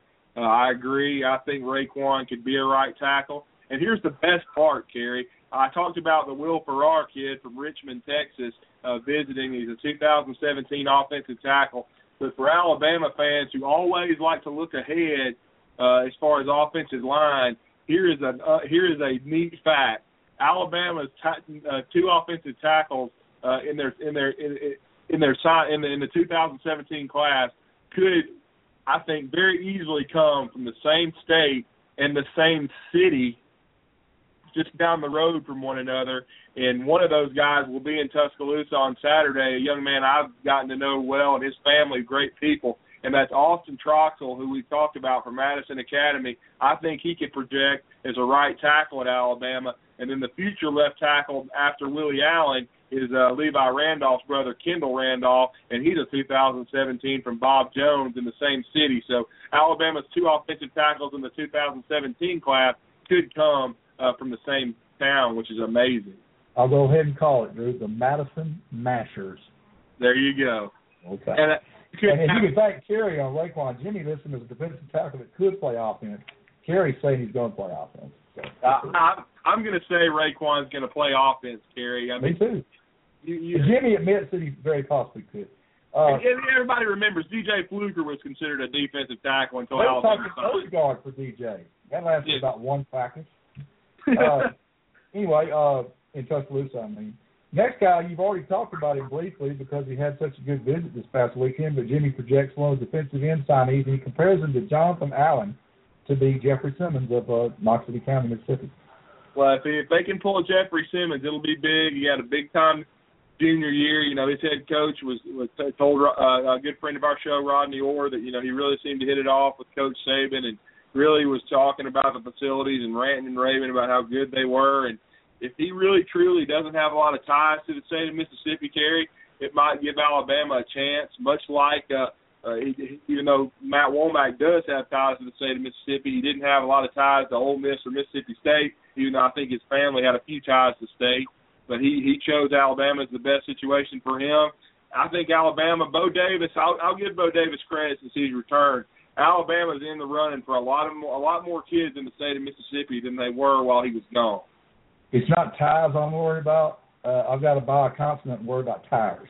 Yeah. Okay? So anyway, we're going to kind of gloss over the next two guys because we've already talked about them a whole lot. But Jimmy's, and I hope Jimmy's right about this, he's projecting that we get both Marlon Davidson and Derek Brown. Boy, that's going to be a happy cigar store day for Cary Clark if that happens. The next guy we've also talked about a good bit, Drew, Christian Bell. You got to count him as part of this class because he's gray shirting. But we've covered him ad nauseum. It's very safe to say he'll be a part of the class. The next guy, we talked about him a lot last week, but let's just kind of bring everybody up to date since he's already had a visit since then. Wayne Davis's son, Ben Davis of Gordo, one of the better inside linebackers to come through Alabama in the last few years. Yeah, I think Ben's got a chance. Like I said in my story, the neat part about the foursome is I think, Ben and Mac could end up playing beside each other inside at some point in their careers at Alabama, at Mike and Will. I think they have the talent to do so. I think they both project as inside players. And then with Jeremiah Moon, I think he he projects as an outside guy, Sam. And then with E. Thompson, E is one of my favorites in state. Yeah, Jack. Jack. I think he could play Jack, and you could have 4 guys, barring injuries and the proper development from one recruiting class that could be the starting unit at linebacker in the future. Yep, and we already talked about Mac Wilson. He was also on Jimmy's list. Feeling good about him. Another guy that's intriguing to me, Jimmy has him as a linebacker, but Jimmy also recognizes that he could play tight end or H-back. I'm really hoping Alabama goes after this kid a little harder than they are now. I'm talking about Central Phoenix City linebacker / tight end, Jamal Couch. Yeah, and obviously Alabama must not be going after him as hard as they could, because I read a story this week from a friend of our show, John Garcia, and from the scout side, and I think he said his 2 favorites were Mississippi State and Georgia. He's got Alabama third, though. Yeah, he's got Alabama third. I guess Alabama's just not been pushing for him too hard. He's an intriguing prospect because I think he could end up being an H-back. He seems to like offense. At Central of Phoenix City, a lot of people were recruiting him on the offensive side of the ball, and Alabama did verbally offer him at the first junior day, so they definitely want him to come to camp. Right, and again, if you don't get Caden Smith, he can be an inline tight end. If not, he can be an H-back. Either way, he can help the class. Next guy on Jimmy's list, we've already covered him pretty hard tonight, Jeremiah Moon. We doesn't have an offer yet because he's so skinny, but he could get one before signing day. So we'll certainly be following Jeremiah Moon, who we mentioned earlier, Darius Gilbert's nephew, former Alabama player. Next guy's already committed, but we hadn't talked about him a lot. I believe we had him on the show at one point. Savannah, Georgia athlete Demetrius Robertson. No, we haven't had Demetrius on the show. Been trying to get. We need to. We need to, yeah. We need to get him on. I've been trying to get him and Shaheem Carter. Sometimes they're hard to reach. We did have Raekwon Davis on the show, so we've had Raekwon, but we just have not had the other 2 young men. But like you said, Demetrius is a versatile guy. I really think right now some people think he'll be an offensive player. He could be a wide receiver, but he could easily be a defensive back, and I think you definitely have to put the athlete tag on Demetrius. And then obviously with Shaheem, I think he's a true corner, kind of handpicked by Nick Saban, especially to take him that early. Well, Shaheem was the next guy on Jimmy's list, and with the fact that LSU in recent years has become cornerback U, I'm a little worried about Alabama holding on to Shaheem, Drew. Well, that with Ed Orgeron now on their staff, I could see that. I mean, he did not come to the Alabama Junior Day, the last one in January. I'm not sure if he's slated. I haven't seen that he's slated to come this week. I believe that he is. I'm just looking at some lists that I've looked at. He may very well end up showing up. He went to TCU the last time. Again, these things are fluid as always, but we will see. But again, it's going to be interesting to find out, how his recruitment works out. I think Alabama has, put themselves in pretty good position with him getting his commitment. And really, if you look at how they did Minkah Fitzpatrick, they hung on to him throughout the process. But again, you're right, Cary, with LSU being in the backyard. But LSU's awfully angry right now, Cary. As you saw this afternoon, they can't take because of a violation in Matt Womack's recruitment, who signed with Alabama. The Tigers aren't able to bring in for the next 2 years an early enrollee, so that's going to hurt them a little bit. And I hear they are fighting mad at Alabama and are kind of blaming Nick Saban for their own screw up. Yeah, they're blaming us for something they self-reported, bunch of idiots. Next guy on the list. We already talked about him a little bit. Jimmy Listen is a DB. He's a hybrid. Jimmy even goes so far as to compare him to former Tiger and very briefly Raven Ralph Staten, and I'm talking about P.J. Blue of Jemison. We talked about him earlier. He's very intriguing. I think he's the Keaton Anderson of this class. You hate to continue to compare people, but he's somebody that's just a football player that I think they like a lot, that they decided to offer pretty early. He's very physical. I'm like you. I'd like to see him play, and as soon as I saw Keaton Anderson's film and saw him play live, I was sold. Maybe the same thing will be said of P.J. Blue, but we will see. But I agree with you. I think Jimmy's list, so far, I agree with a lot of it. He's only got 2 more on here.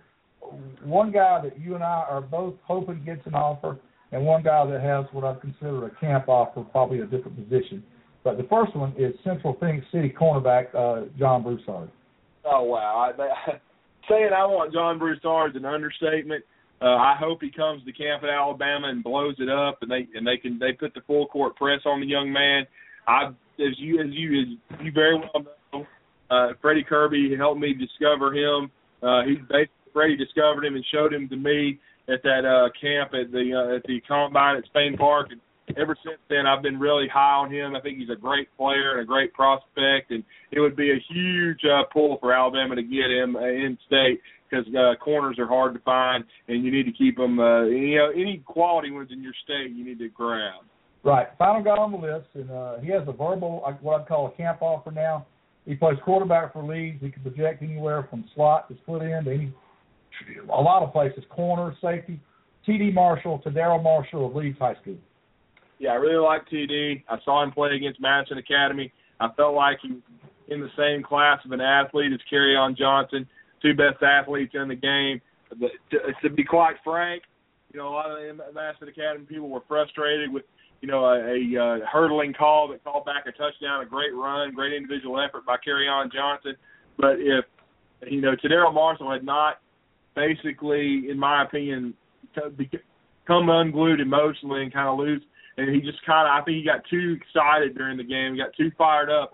If he had not been ejected in the third quarter for taunting Cary, I don't think that game would have been coming down to the final play. Leeds still won the game, but I think Leeds would have won that thing comfortably because he was somebody with he and Trey Nation. Madison Academy couldn't deal with both of them. Madison Academy lost that game because their fans were too busy staring at Sadie Robertson instead of what's going on the field. Anyway, just kidding. We're going to go ahead and take a break, our only break of the night, because we do have a guest coming up shortly after 8:30. I'm going to give Thomas time to track him down. But right now we're just going to take a break for a few minutes, and we'll be back right around the bottom of the hour. For now, you're listening to BAMS Radio, a member of the Bama Sports Radio family. Take Bama Sports Radio with you on the go and in your car with the free iPhone app. With cutting-edge features including live broadcast, on-demand radio, play pause buttons, and Text Connect, allowing you to text into shows giving true Tide fans an interactive sports radio experience like never before.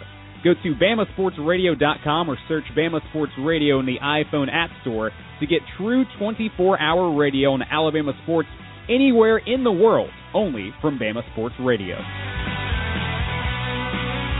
Keep up with Bama Sports Radio off the air and on the move for the latest news and programming on all things Alabama. Follow us on Twitter at Bama Sports Radio and like us on Facebook at Facebook.com/Bama Sports Radio. Bama Sports Radio, giving you all Tide, all the time.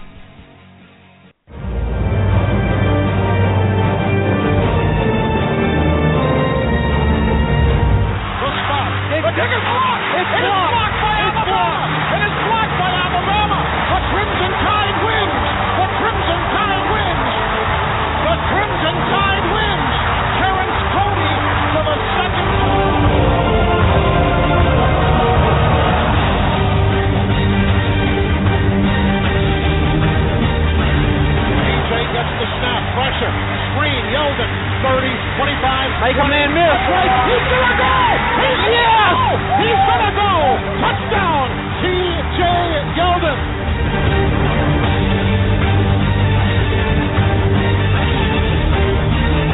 Utah shovel pass in the middle, picked up by Darius. Marcel Darius. Darius to the 15. He spins to the 5. Touchdown! Touchdown! Marcel Darius.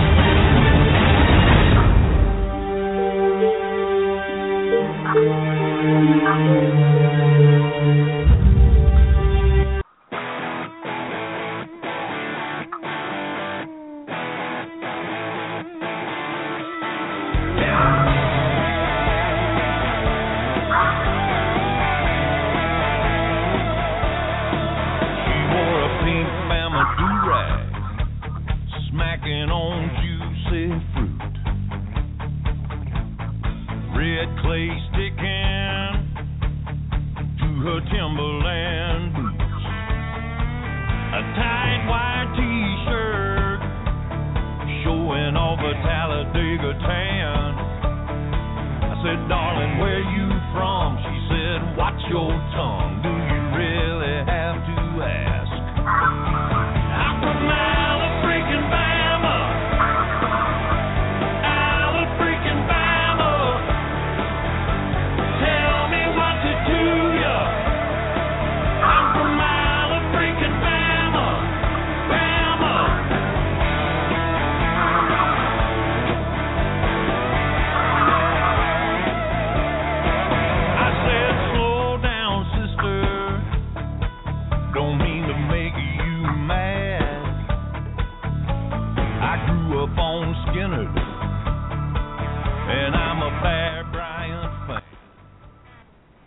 You got to love that.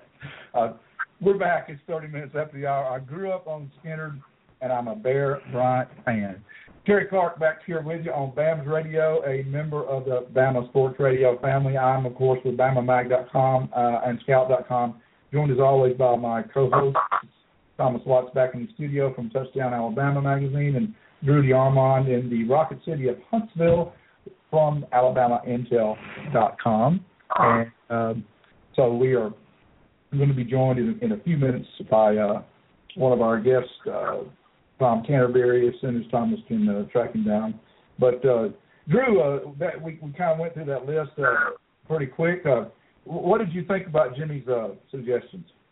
Oh, I agree with most of them, Cary. I think I disagreed a little bit with the quarterback situation, and I still think as far as tailback goes, that's going to be something that's I'm not real comfortable yet with the tailback board. I think that's going to be – they're going to take a couple, but I think that's something where they're going to continue to evaluate. Now, I would not be surprised if someone like LaMichael Pirine came to camp and did really well and had a great senior year and then ended up getting an offer from Alabama. But the quarterback and then maybe the tailback situations, I think, are still going to play themselves out. Though I do think if Juwan Pass, with Shea Patterson off the board going to Ole Miss, I do think if Pass comes to Alabama and performs well, he could easily be the guy.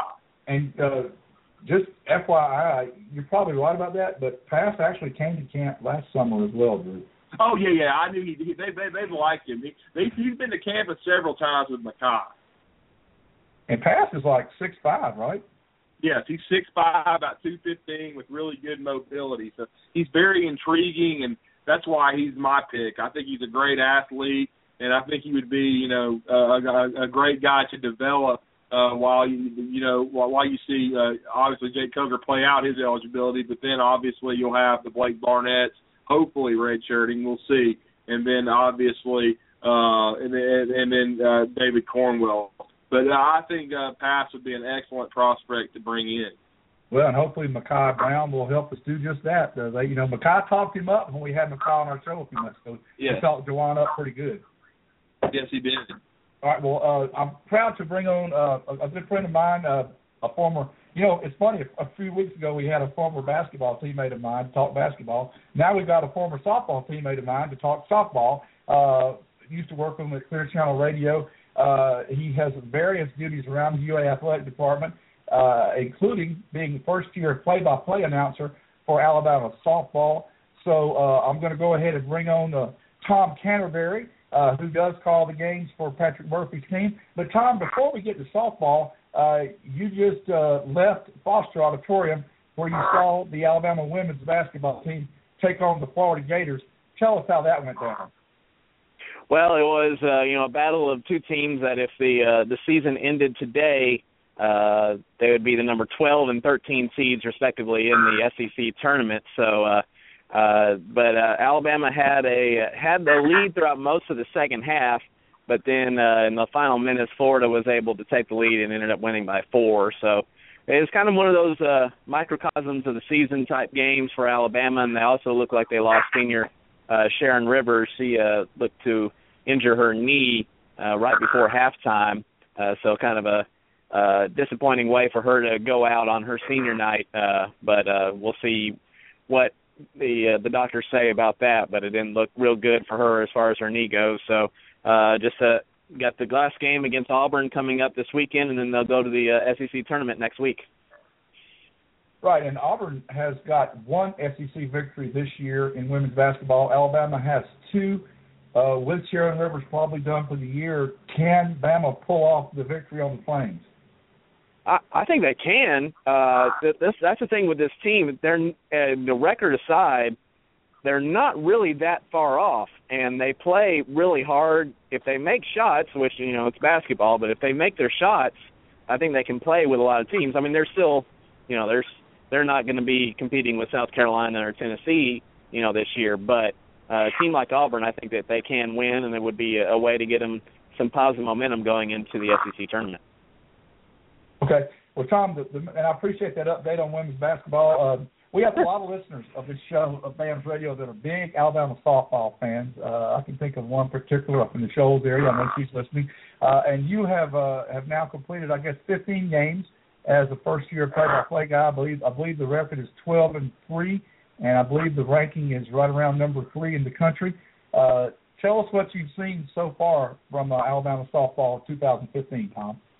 Yeah, Cary, actually we're right now at 13-3. We played 16 games. Had 3 been canceled because of weather. We had a trip up to UAB get canceled. One of the games of the Bama Bash this past weekend got canceled, and then Alabama was supposed to play at Jacksonville State last night, but of course with the snow coming through, we weren't able to play that ball game. But 13-3, Bama number 4, and in one poll number 5 in the other, because they lost 2 games to Michigan this past weekend in the Bama Bash. And the one thing I was able to take away from the Bama Bash is that Michigan is really good. So I don't think you should throw in the towel on Alabama because they lost those 2 games. Lost by a score of 8-2 and then 4-1. But the games were actually a lot closer than those final scores indicated. And I think Alabama's going to continue to improve. What we've seen from Alabama so far is Haley McClenny, the leadoff hitter for Alabama. Just a tremendous season, which is what you expected. She's on the top 50 watch list for National Player of the Year, leading the team with a .551 batting average and an on-base percentage of .635. Just a tremendous leadoff hitter. Actually, batted third a couple of the games in the Bama Bash, so we might see some of that. One of the surprises for Alabama so far, just because not surprised that she's done well, but at this level has done so well early on, has been Demi Turner, the Alabama second baseman, freshman from Huntsville, Texas, batted leadoff in the game where Haley batted third. She has had a .451 batting average, on base percentage almost at .500 as well. She has really been an extra weapon for Alabama, a lot of speed on the bases and can really lay down bunts well, getting runners over. So I think you've seen that at the top of the lineup, been really, really good for Alabama. And then the pitching has been the most dominant thing in the circle for the Tide. Sophomore Sydney Littlejohn threw a perfect game against Eastern Kentucky and Gulf Shores.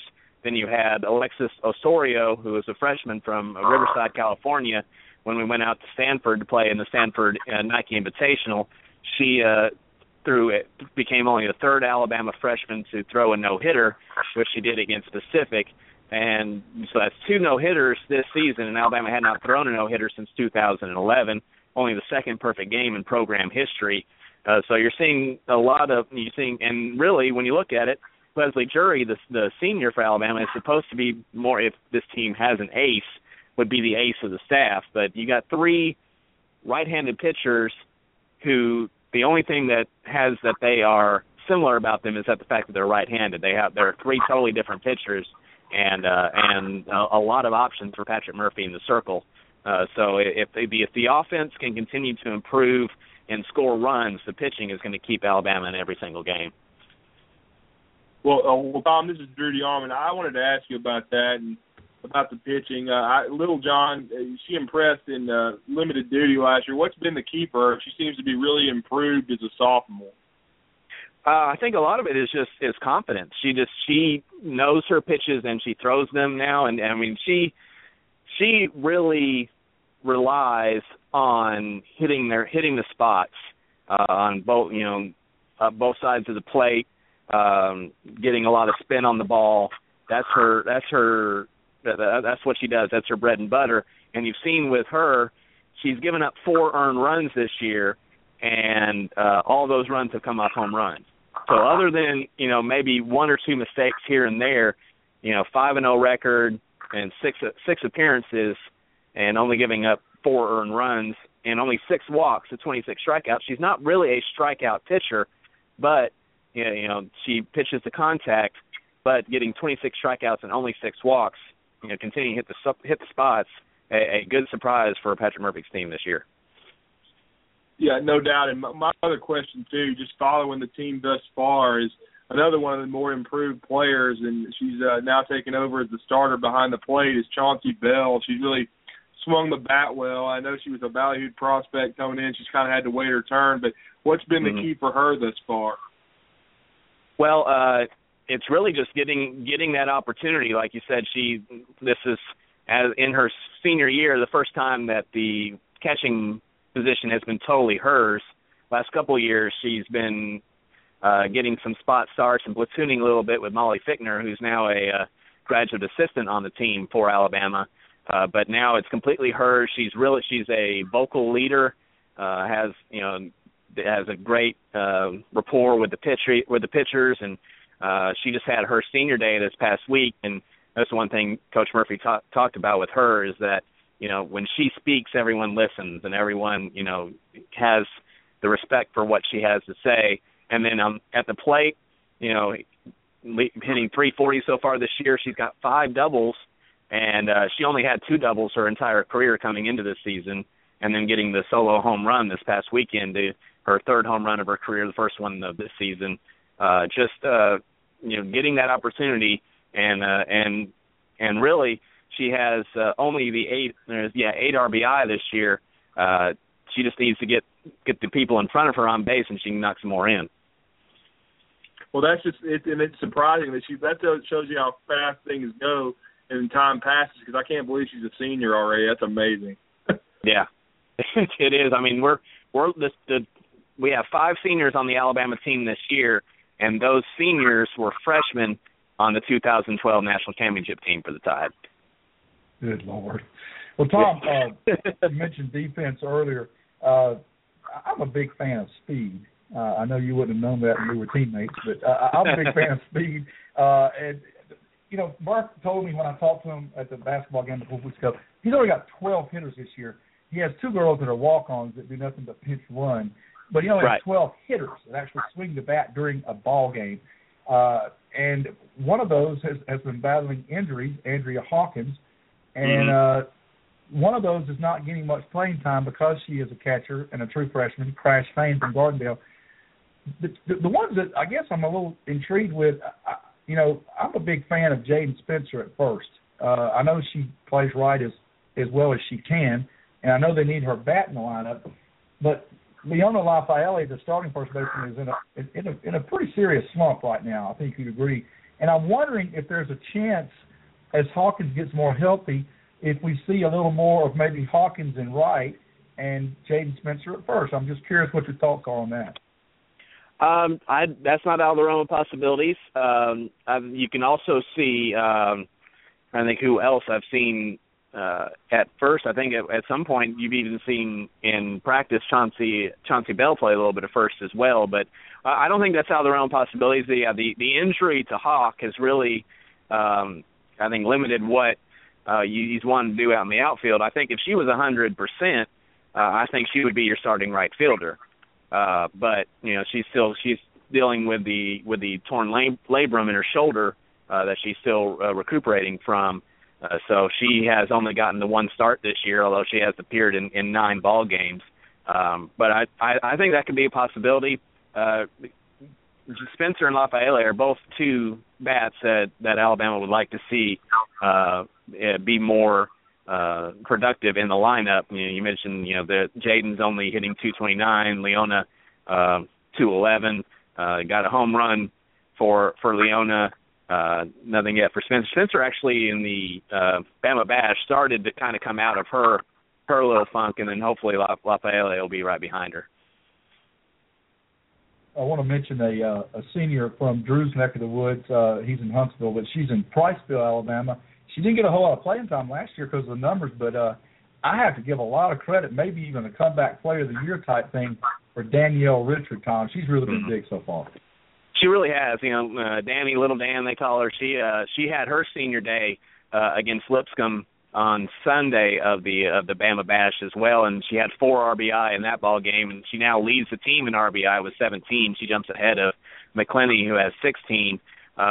She's started all 16 games this year, mostly a designated player because Patrick Murphy just wants her bat in the lineup, and really her senior year she is blossoming into a key cog of the offense. And then you're not losing much fielding-wise if you have her out in the outfield, and she's seen some spot duty out there as well. The Pride of Priceville has done very well so far this year, and looks to be a very important asset for Alabama as the season goes along. Another one I wanted to ask you about, since unfortunately Peyton Grantham is out for the year with surgery, having to miss her sophomore season, her counterpart Marissa Runyon is kind of I guess platooning with Richard at third. Marissa's in a little bit of a hitting slump as well, but she showed last year that she can get it done in the clutch. So I guess as the season shakes out and we get into SEC play sooner rather than later, how do you see the third base position? And of course, you got to throw Callie Case's name in there too. Right. Yeah, I think a lot of it's going to have to do with how the health situation continues with Hawkins and who you move in the outfield, and just a lot of different puzzle pieces are going around there. I think, generally the third base job is Runyon's, but we saw Case get a start there. We've seen Chandler Dare play third base this year as well. But Runyon, she's a left-handed bat, which are, those are always key to have in softball. She only has 7 hits this year, but she also leads the team with 14 walks. So, you're seeing a lot of teams kind of pitch around her in the 6-7 hole to kind of move down in the Alabama lineup. So I think once she starts, again, you're looking for some of these other girls to do more at the bottom of the lineup. When that happens, you're going to see them having to pitch more to Runyon, and I think she's going to be even more effective. But like I say, she has 8 RBIs with only 7 hits and the 14 walks. So 3 doubles, a triple, and a home run for Marissa Runyon this year as well. I think her batting average is a little bit deceptive for what she's been able to accomplish this year, and she plays a pretty good third base. So I think in general it's hers, unless you get 100% Hawkins, and that kind of moves people around. I think another thing I'm trying to figure out, and maybe you got a better grasp of it than I do, what exactly is Callie Case's role going to be this year? I think it's still kind of up in the air at times. She's gotten 5 starts this year. She's appeared in 10 games. I think it has a lot to do with the pitching matchups. She's got to get those slap hits down. If she gets those down, then she's a key aspect lineup, kind of lower in the lineup. Again, we're just trying to get all these pieces in the puzzle, and that's why they pay Patrick Murphy the big bucks, and I just sit up in the press box and talk about it. Exactly. And for those of you not familiar with Callie, her dad, Scott Case, played football for Oklahoma, the Atlanta Falcons, and the Dallas Cowboys, who's a Super Bowl champion. I'm glad you mentioned earlier Chandler Dare, because, Tom, for someone that just 2 years ago was playing 3A softball for American Christian in Tuscaloosa, she has become an everyday starter this year and has blossomed. And even recently, as small as the kid is, she looks like a gymnast, not a softball player. But as small as the kid is, she actually started to show some pop in her bat. Yeah, she got her first career home run this past weekend, and she crushed it. It went out to right field and into the brickyard, and she has that pitch that comes up right around her chest, and that's what she likes to see. And she got one and got a hold of it, and she really, when you look at some of the stats and the results from the weekend against Michigan, James Madison, and Lipscomb, Chandler Dare was the offensive highlight for Alabama, and overall hitting .389, a double, a home run, 5 RBIs. But all her RBIs have been in key moments. She had the home run there. She had the 2 winning RBIs in the first game of the season at South Alabama, which is a really good win for Alabama. As South Alabama is a top 25 team to go to Mobile on their home campus to start off the year, be down 1-0 going into the top of the 7th, and then to score 2 and win that game 2-1. I think those are the type of games that you're going to be able to look back on when you're fighting through the conference schedule, and you may be in that same position. Shoot, we did it the first game of the year.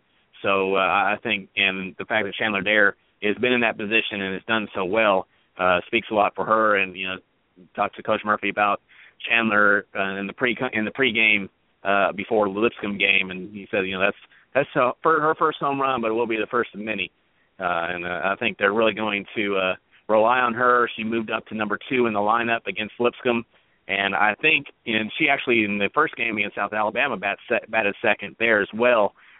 If they stay with Turner leading off and McClenny batting third, if Derek can do that well from the 2-hole, Bama's going to be in good shape. Yeah, they got 3 girls at the top of the order that have the green light at any time with that lineup, which, like I said, I love speed. If they can ever get Hawkins back there just batting ninth playing right, that'd be 4 in a row. But last question I want to ask you about, Tom, is Miss Dependable, Miss Steady, 4-year starter, second baseman her freshman year, shortstop since then. Talk about the senior year thus far for Danae Hayes.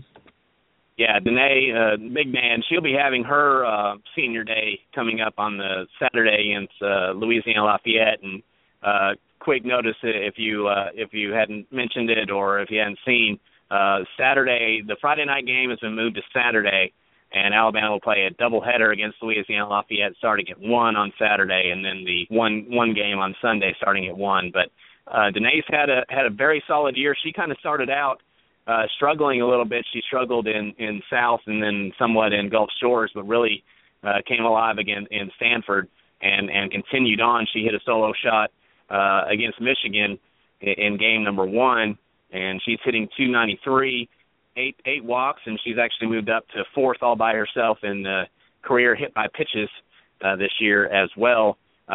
Just somebody like that you can have at shortstop and really being the senior when she's kind of is the quarterback of the infield. You have Chauncey Bell, a senior, as the quarterback with the battery, and then Haley McClenny as a quarterback at center field. You got a lot of good veteran leadership out in the field for Alabama, and Danae is certainly that at short. Yeah, I hate to say it, but Nick Saban wishes he'd had that kind of quarterback depth. That's strong. Strong up the middle. And absolutely. Tom, if people were not listening at the beginning of the interview, Tom and I used to be co-workers at Clear Channel Radio in Tuscaloosa. That's since changed for both of us due to the nature of the radio business. But, Tom, tell our listeners, first off, what you do full-time, and then what your duties are for UA Athletics other than play-by-play and softball, because I know you have some type of duty at pretty much every home event. Yeah, I'm just pretty much a jack of all trades wherever they need me. They throw me in. Full-time job is the promotions director at iHeartMedia here in Tuscaloosa. And then the play-by-play for Alabama softball, which you can hear on 95.3 The Bear, or usually, but these the 2 games on Saturday will be on 790 WTSK AM. Always just check on the in the paper or in releases. They'll tell you which station it's on, especially in this month or so until basketball gets over with, and then it'll be more consistent on what station that'll be on. And then with Alabama, I work with the stat crew for Alabama football, basketball. I do the PA announcing for Alabama soccer. Until this year, I did scoreboard for Alabama baseball, but now that I'm doing softball, it precludes me from doing that. But like I said, just a jack of all trades, try to get in there wherever they'll put me. And what do you do in the football press box? It's just usually just one of the I either will do participation, or sometimes they'll throw me in doing different TV whirls, giving stats for the truck for Vernon Gary or whoever is calling that game. Well, I'm glad you mentioned that because we have a caller from Gadsden, Marty, who each week wants me to do the participation chart. And I can tell you, Tom, that it is 99 million times better at home games than it is road games. Road games, they'll have like walk-ons or redshirting playing on. Anyway, so thanks for doing the participation chart. I know Marty from Gadsden appreciates that. Well, I'll tell you one thing for Marty, and this is just in general. Duplicate numbers are the worst thing to happen in football. There's only 85 players, or however many are on 53, however many on travel roster, whatever. Nobody should have the same number. We need to eliminate. If you get rid of the duplicate numbers, you won't have any of that issue anymore. That's true. That's my soapbox on it. Let's get rid of the duplicate numbers. No, that's fair. And that was actually one of the few things that Mike DuBose got right when he was head coach at Alabama, was he didn't allow duplicate numbers. But I think the problem with that now, Tom, is so many kids want to have their high school number, and if one's on offense and one's on defense, the D1 school tends to allow it. And then final question before we let you go. After good old Chad took his talents to North Georgia, you were named as the play-by-play announcer for softball. Congratulations on that to you. Tell us how that process went about. Well, I saw that it's been a little while since I've done play-by-play, but I did it in college, did it at the campus radio station for almost every sport, and that was kind of like, that was one of my first loves, first passions, and when I saw the job was open, I've had a relationship with Tom Roberts, so I talked with him, and I just finished up my master's degree at Alabama in sport management. So I had some stuff together, and I just sent it over there, and just kind of went through the process, and they made the decision that I should be the guy, and I was able to do it, and I was very happy about that.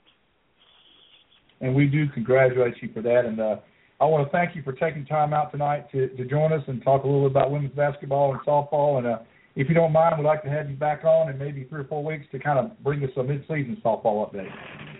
Yeah, absolutely, we'll do. And looking at this weekend, it's a big weekend. You got another top 5 matchup in Tuscaloosa against the Raging Cajuns, and then we move into already into the conference schedule the next weekend against Ole Miss. So we're getting into the meat of it now. So it's going to be a lot of fun. I've already secured my tickets, not in the outfield, in the infield portion for Tennessee and Florida. So I'll see you those Saturday afternoons. And again, thanks for your time, Tom, and have a great night and roll Tide. Thanks. Roll Tide. All right. Thank you, Tom. Tom Canterbury. Tom Canterbury is the softball voice of the Alabama Crimson Tide ladies, and as he pointed out, he has various and sundry duties during football and men's and women's basketball regarding participation, scoring table, things like that. And so that's Tom Canterbury. We'll have him back on in maybe 3 or 4 weeks when they get into the meat of the SEC schedule. I'm happy to say that one of my friends here in Hoover has already promised me a couple of tickets for the Saturday Tennessee and the Saturday Florida games, so I'm looking forward to going out for those. And I'm going to have to hit a few Saturday or Sunday afternoons at the Met, where Louisiana Lafayette will also be visiting Alabama baseball this weekend. If you didn't hear us earlier, tomorrow's game will be at 3 o'clock due to the weather, and then they'll play Saturday at 2, I believe Sunday at 1. And as Tom mentioned, Alabama softball also playing Louisiana Lafayette, a doubleheader Saturday at 1, and then a single game Sunday. I believe that one starts at 2. So the number 5 softball team, the number 25 baseball team, both in action at home, although the Hoover Met is the home away from home for the Alabama baseball team. But they talked about the fences being a factor. But Casey Houston sure as hell hit a grand slam the other night over the right field wall, Drew, and I saw some video. It wouldn't have mattered where they were playing. That puppy was gone. Well, he has light power, Cary, and he hit about 7 home runs last year. But I felt like he showed enough flashes that he could be a double-digit home run guy before he left Tuscaloosa and a high draft pick. He's a great athlete. He's got a great throwing arm from the outfield. I think he's somebody in the future that could be a top 3 round pick and make a lot of money. He just has all the tools. He's got pretty good speed as well. And as you said, he's been tearing the cover off the baseball early. Alabama could have easily taken 2 of the 3 games in Houston. A very good series. They gave up a 3-run homer to lose the Friday game, which was a well-pitched game, 3-1. And then the wild game that they had a 9-5 lead, but Houston's got a good offensive club and are tough in their ballpark. It was still a good series for Alabama, and like to see if they could take 2 out of 3 against Louisiana, who will have a very fine baseball team under Tony Rowe. Right. I'd take 2 out of 3 right now in that one and the softball series this weekend and be very, very happy. For everybody, he's a good friend of ours and a big Alabama guy, and he made a big statement tonight. I just watched the last couple of minutes, but as he would tell me right now, if I was talking to him, he would say, Drew, we checked their oil. And the Johnson Jaguars ran the Faith Academy squad off the floor tonight, 57-40, in a battle of teams that I think had close to I know Faith had a 30-plus game winning streak, and I think Jack's last loss was to Faith in the Steel City Tournament Finals. He told me they gave that game away, and they made a statement tonight with a huge win in front of both Bruce Pearl and Anthony Grant. And Chuck Person. So Grant did make it to the other gym. Yes, he was watching John Petty tonight. Well, he was watching Sissom earlier. Yes, the Jags will play in the 5A finals, and amazingly, Cary, as far as on the boys' side of the bracket, my city has a chance to win 4 state championships, and it should be an amazing Saturday because Lee is in the 6A final, Johnson's in the 5A final, Westminster Christian Academy's in the 4A final, and of course Madison Academy can win the first one tomorrow night on Friday in the 3A final. Right, and Josh Langford had 16 points in Madison Academy's victory in the semifinals the other day, Drew. Yes, against Montgomery Academy. They will now face Piedmont in the finals. Should be a very competitive game, but Coach Blackson, as he's apt to do, has got his kids locked in this time of year, and with Josh Langford healthy, they're going to be a tough out. Yep, and we'll bring you complete prospect-related results from the state finals. And no one would call them the Final Four because there's so many teams there with 7A.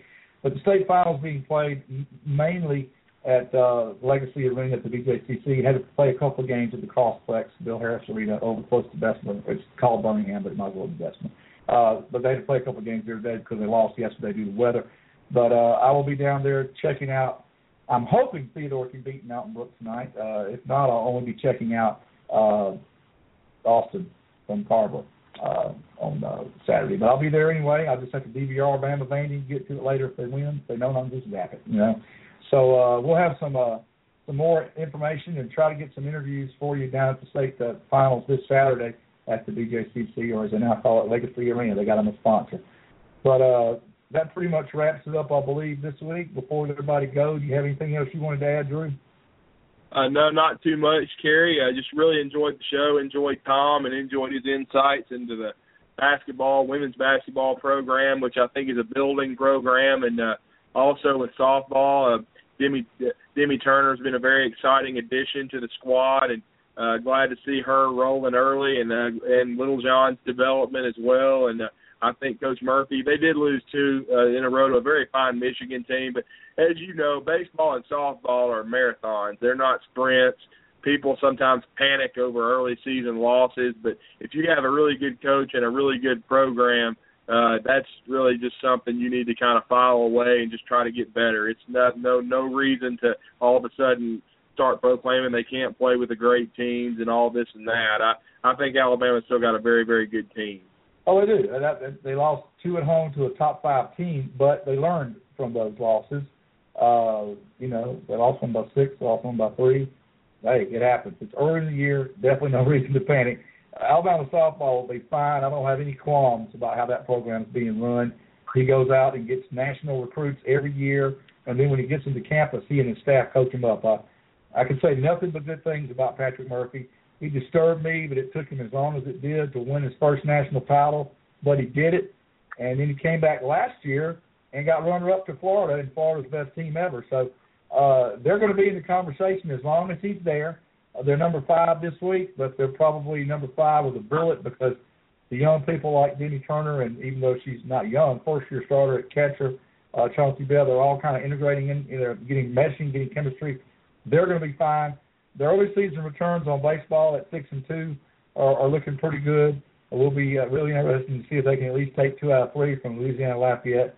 Like I said earlier, Drew, if baseball and softball both take 2 out of 3 from Lafayette this weekend, I think we can call it a good weekend, regardless of what happens in Nashville for the basketball team. Yeah, I think it could be a good weekend for baseball and softball. You never know in basketball how a team is going to react. I think Alabama will play hard. They're just so shorthanded. And we will see. And I will tell you, Cary, you haven't missed any of the Theodore game thus far. The Huntsville-McGill Tulane game has still got about 1 minute and 20 seconds left in the fourth quarter. So I think your game with Theodore will probably be starting around the 9:30 time slot. When they I ain't paying no money to watch that game on my computer, but I'll be checking it on Twitter. Who's up in the McGill game? I'm just curious because it's my alma mater. McGill Tulane, unfortunately, it's mud-holing my alma mater, Huntsville, by 18. 40 seconds to go. So Tom is right? bragging rights over me right now. This is ladies, though, right? Yeah, it is. Yeah, this is ladies. The McGill Tulane will face the Jefferson Davis Volunteers after the Hazel Green Trojans and I thoroughly enjoyed watching it, choke like a dog. We're up 41-37 with 35 seconds left. Decided not to touch the basketball and let it roll past midcourt. Girl from Jeff Davis picked it up, one dribble, hit a three. Then they stupidly tried to go deep to throw a long pass, which was tipped and turned over and was stolen by Jeff Davis, who laid it in to take the lead. And then Hazel Green missed two or three shots at the basket and ended up losing the basketball game. And I thoroughly enjoyed that. Goodbye, Trojans. Okay. Well, there you have it. The state tournament in a nutshell. And we'll have much more on the state tournament next week on BAMS Radio. But we're going to go ahead and sign off for tonight. For Thomas Watts, our producer back in the studio from Mobile, from Touchdown Alabama Magazine, for Drew DeArmond in the Rocket City of Huntsville with AlabamaIntel.com. I am in the lovely city of Hoover, Alabama, Cary Clark from BamaMag.com and Scout.com. And just want to say thanks to our guests tonight, Tom Canterbury and Coach Hood from Clay Chalkville. And good night. And you're listening to BAMS Radio, a member of the Bama Sports Radio family. Roll Tide, everybody.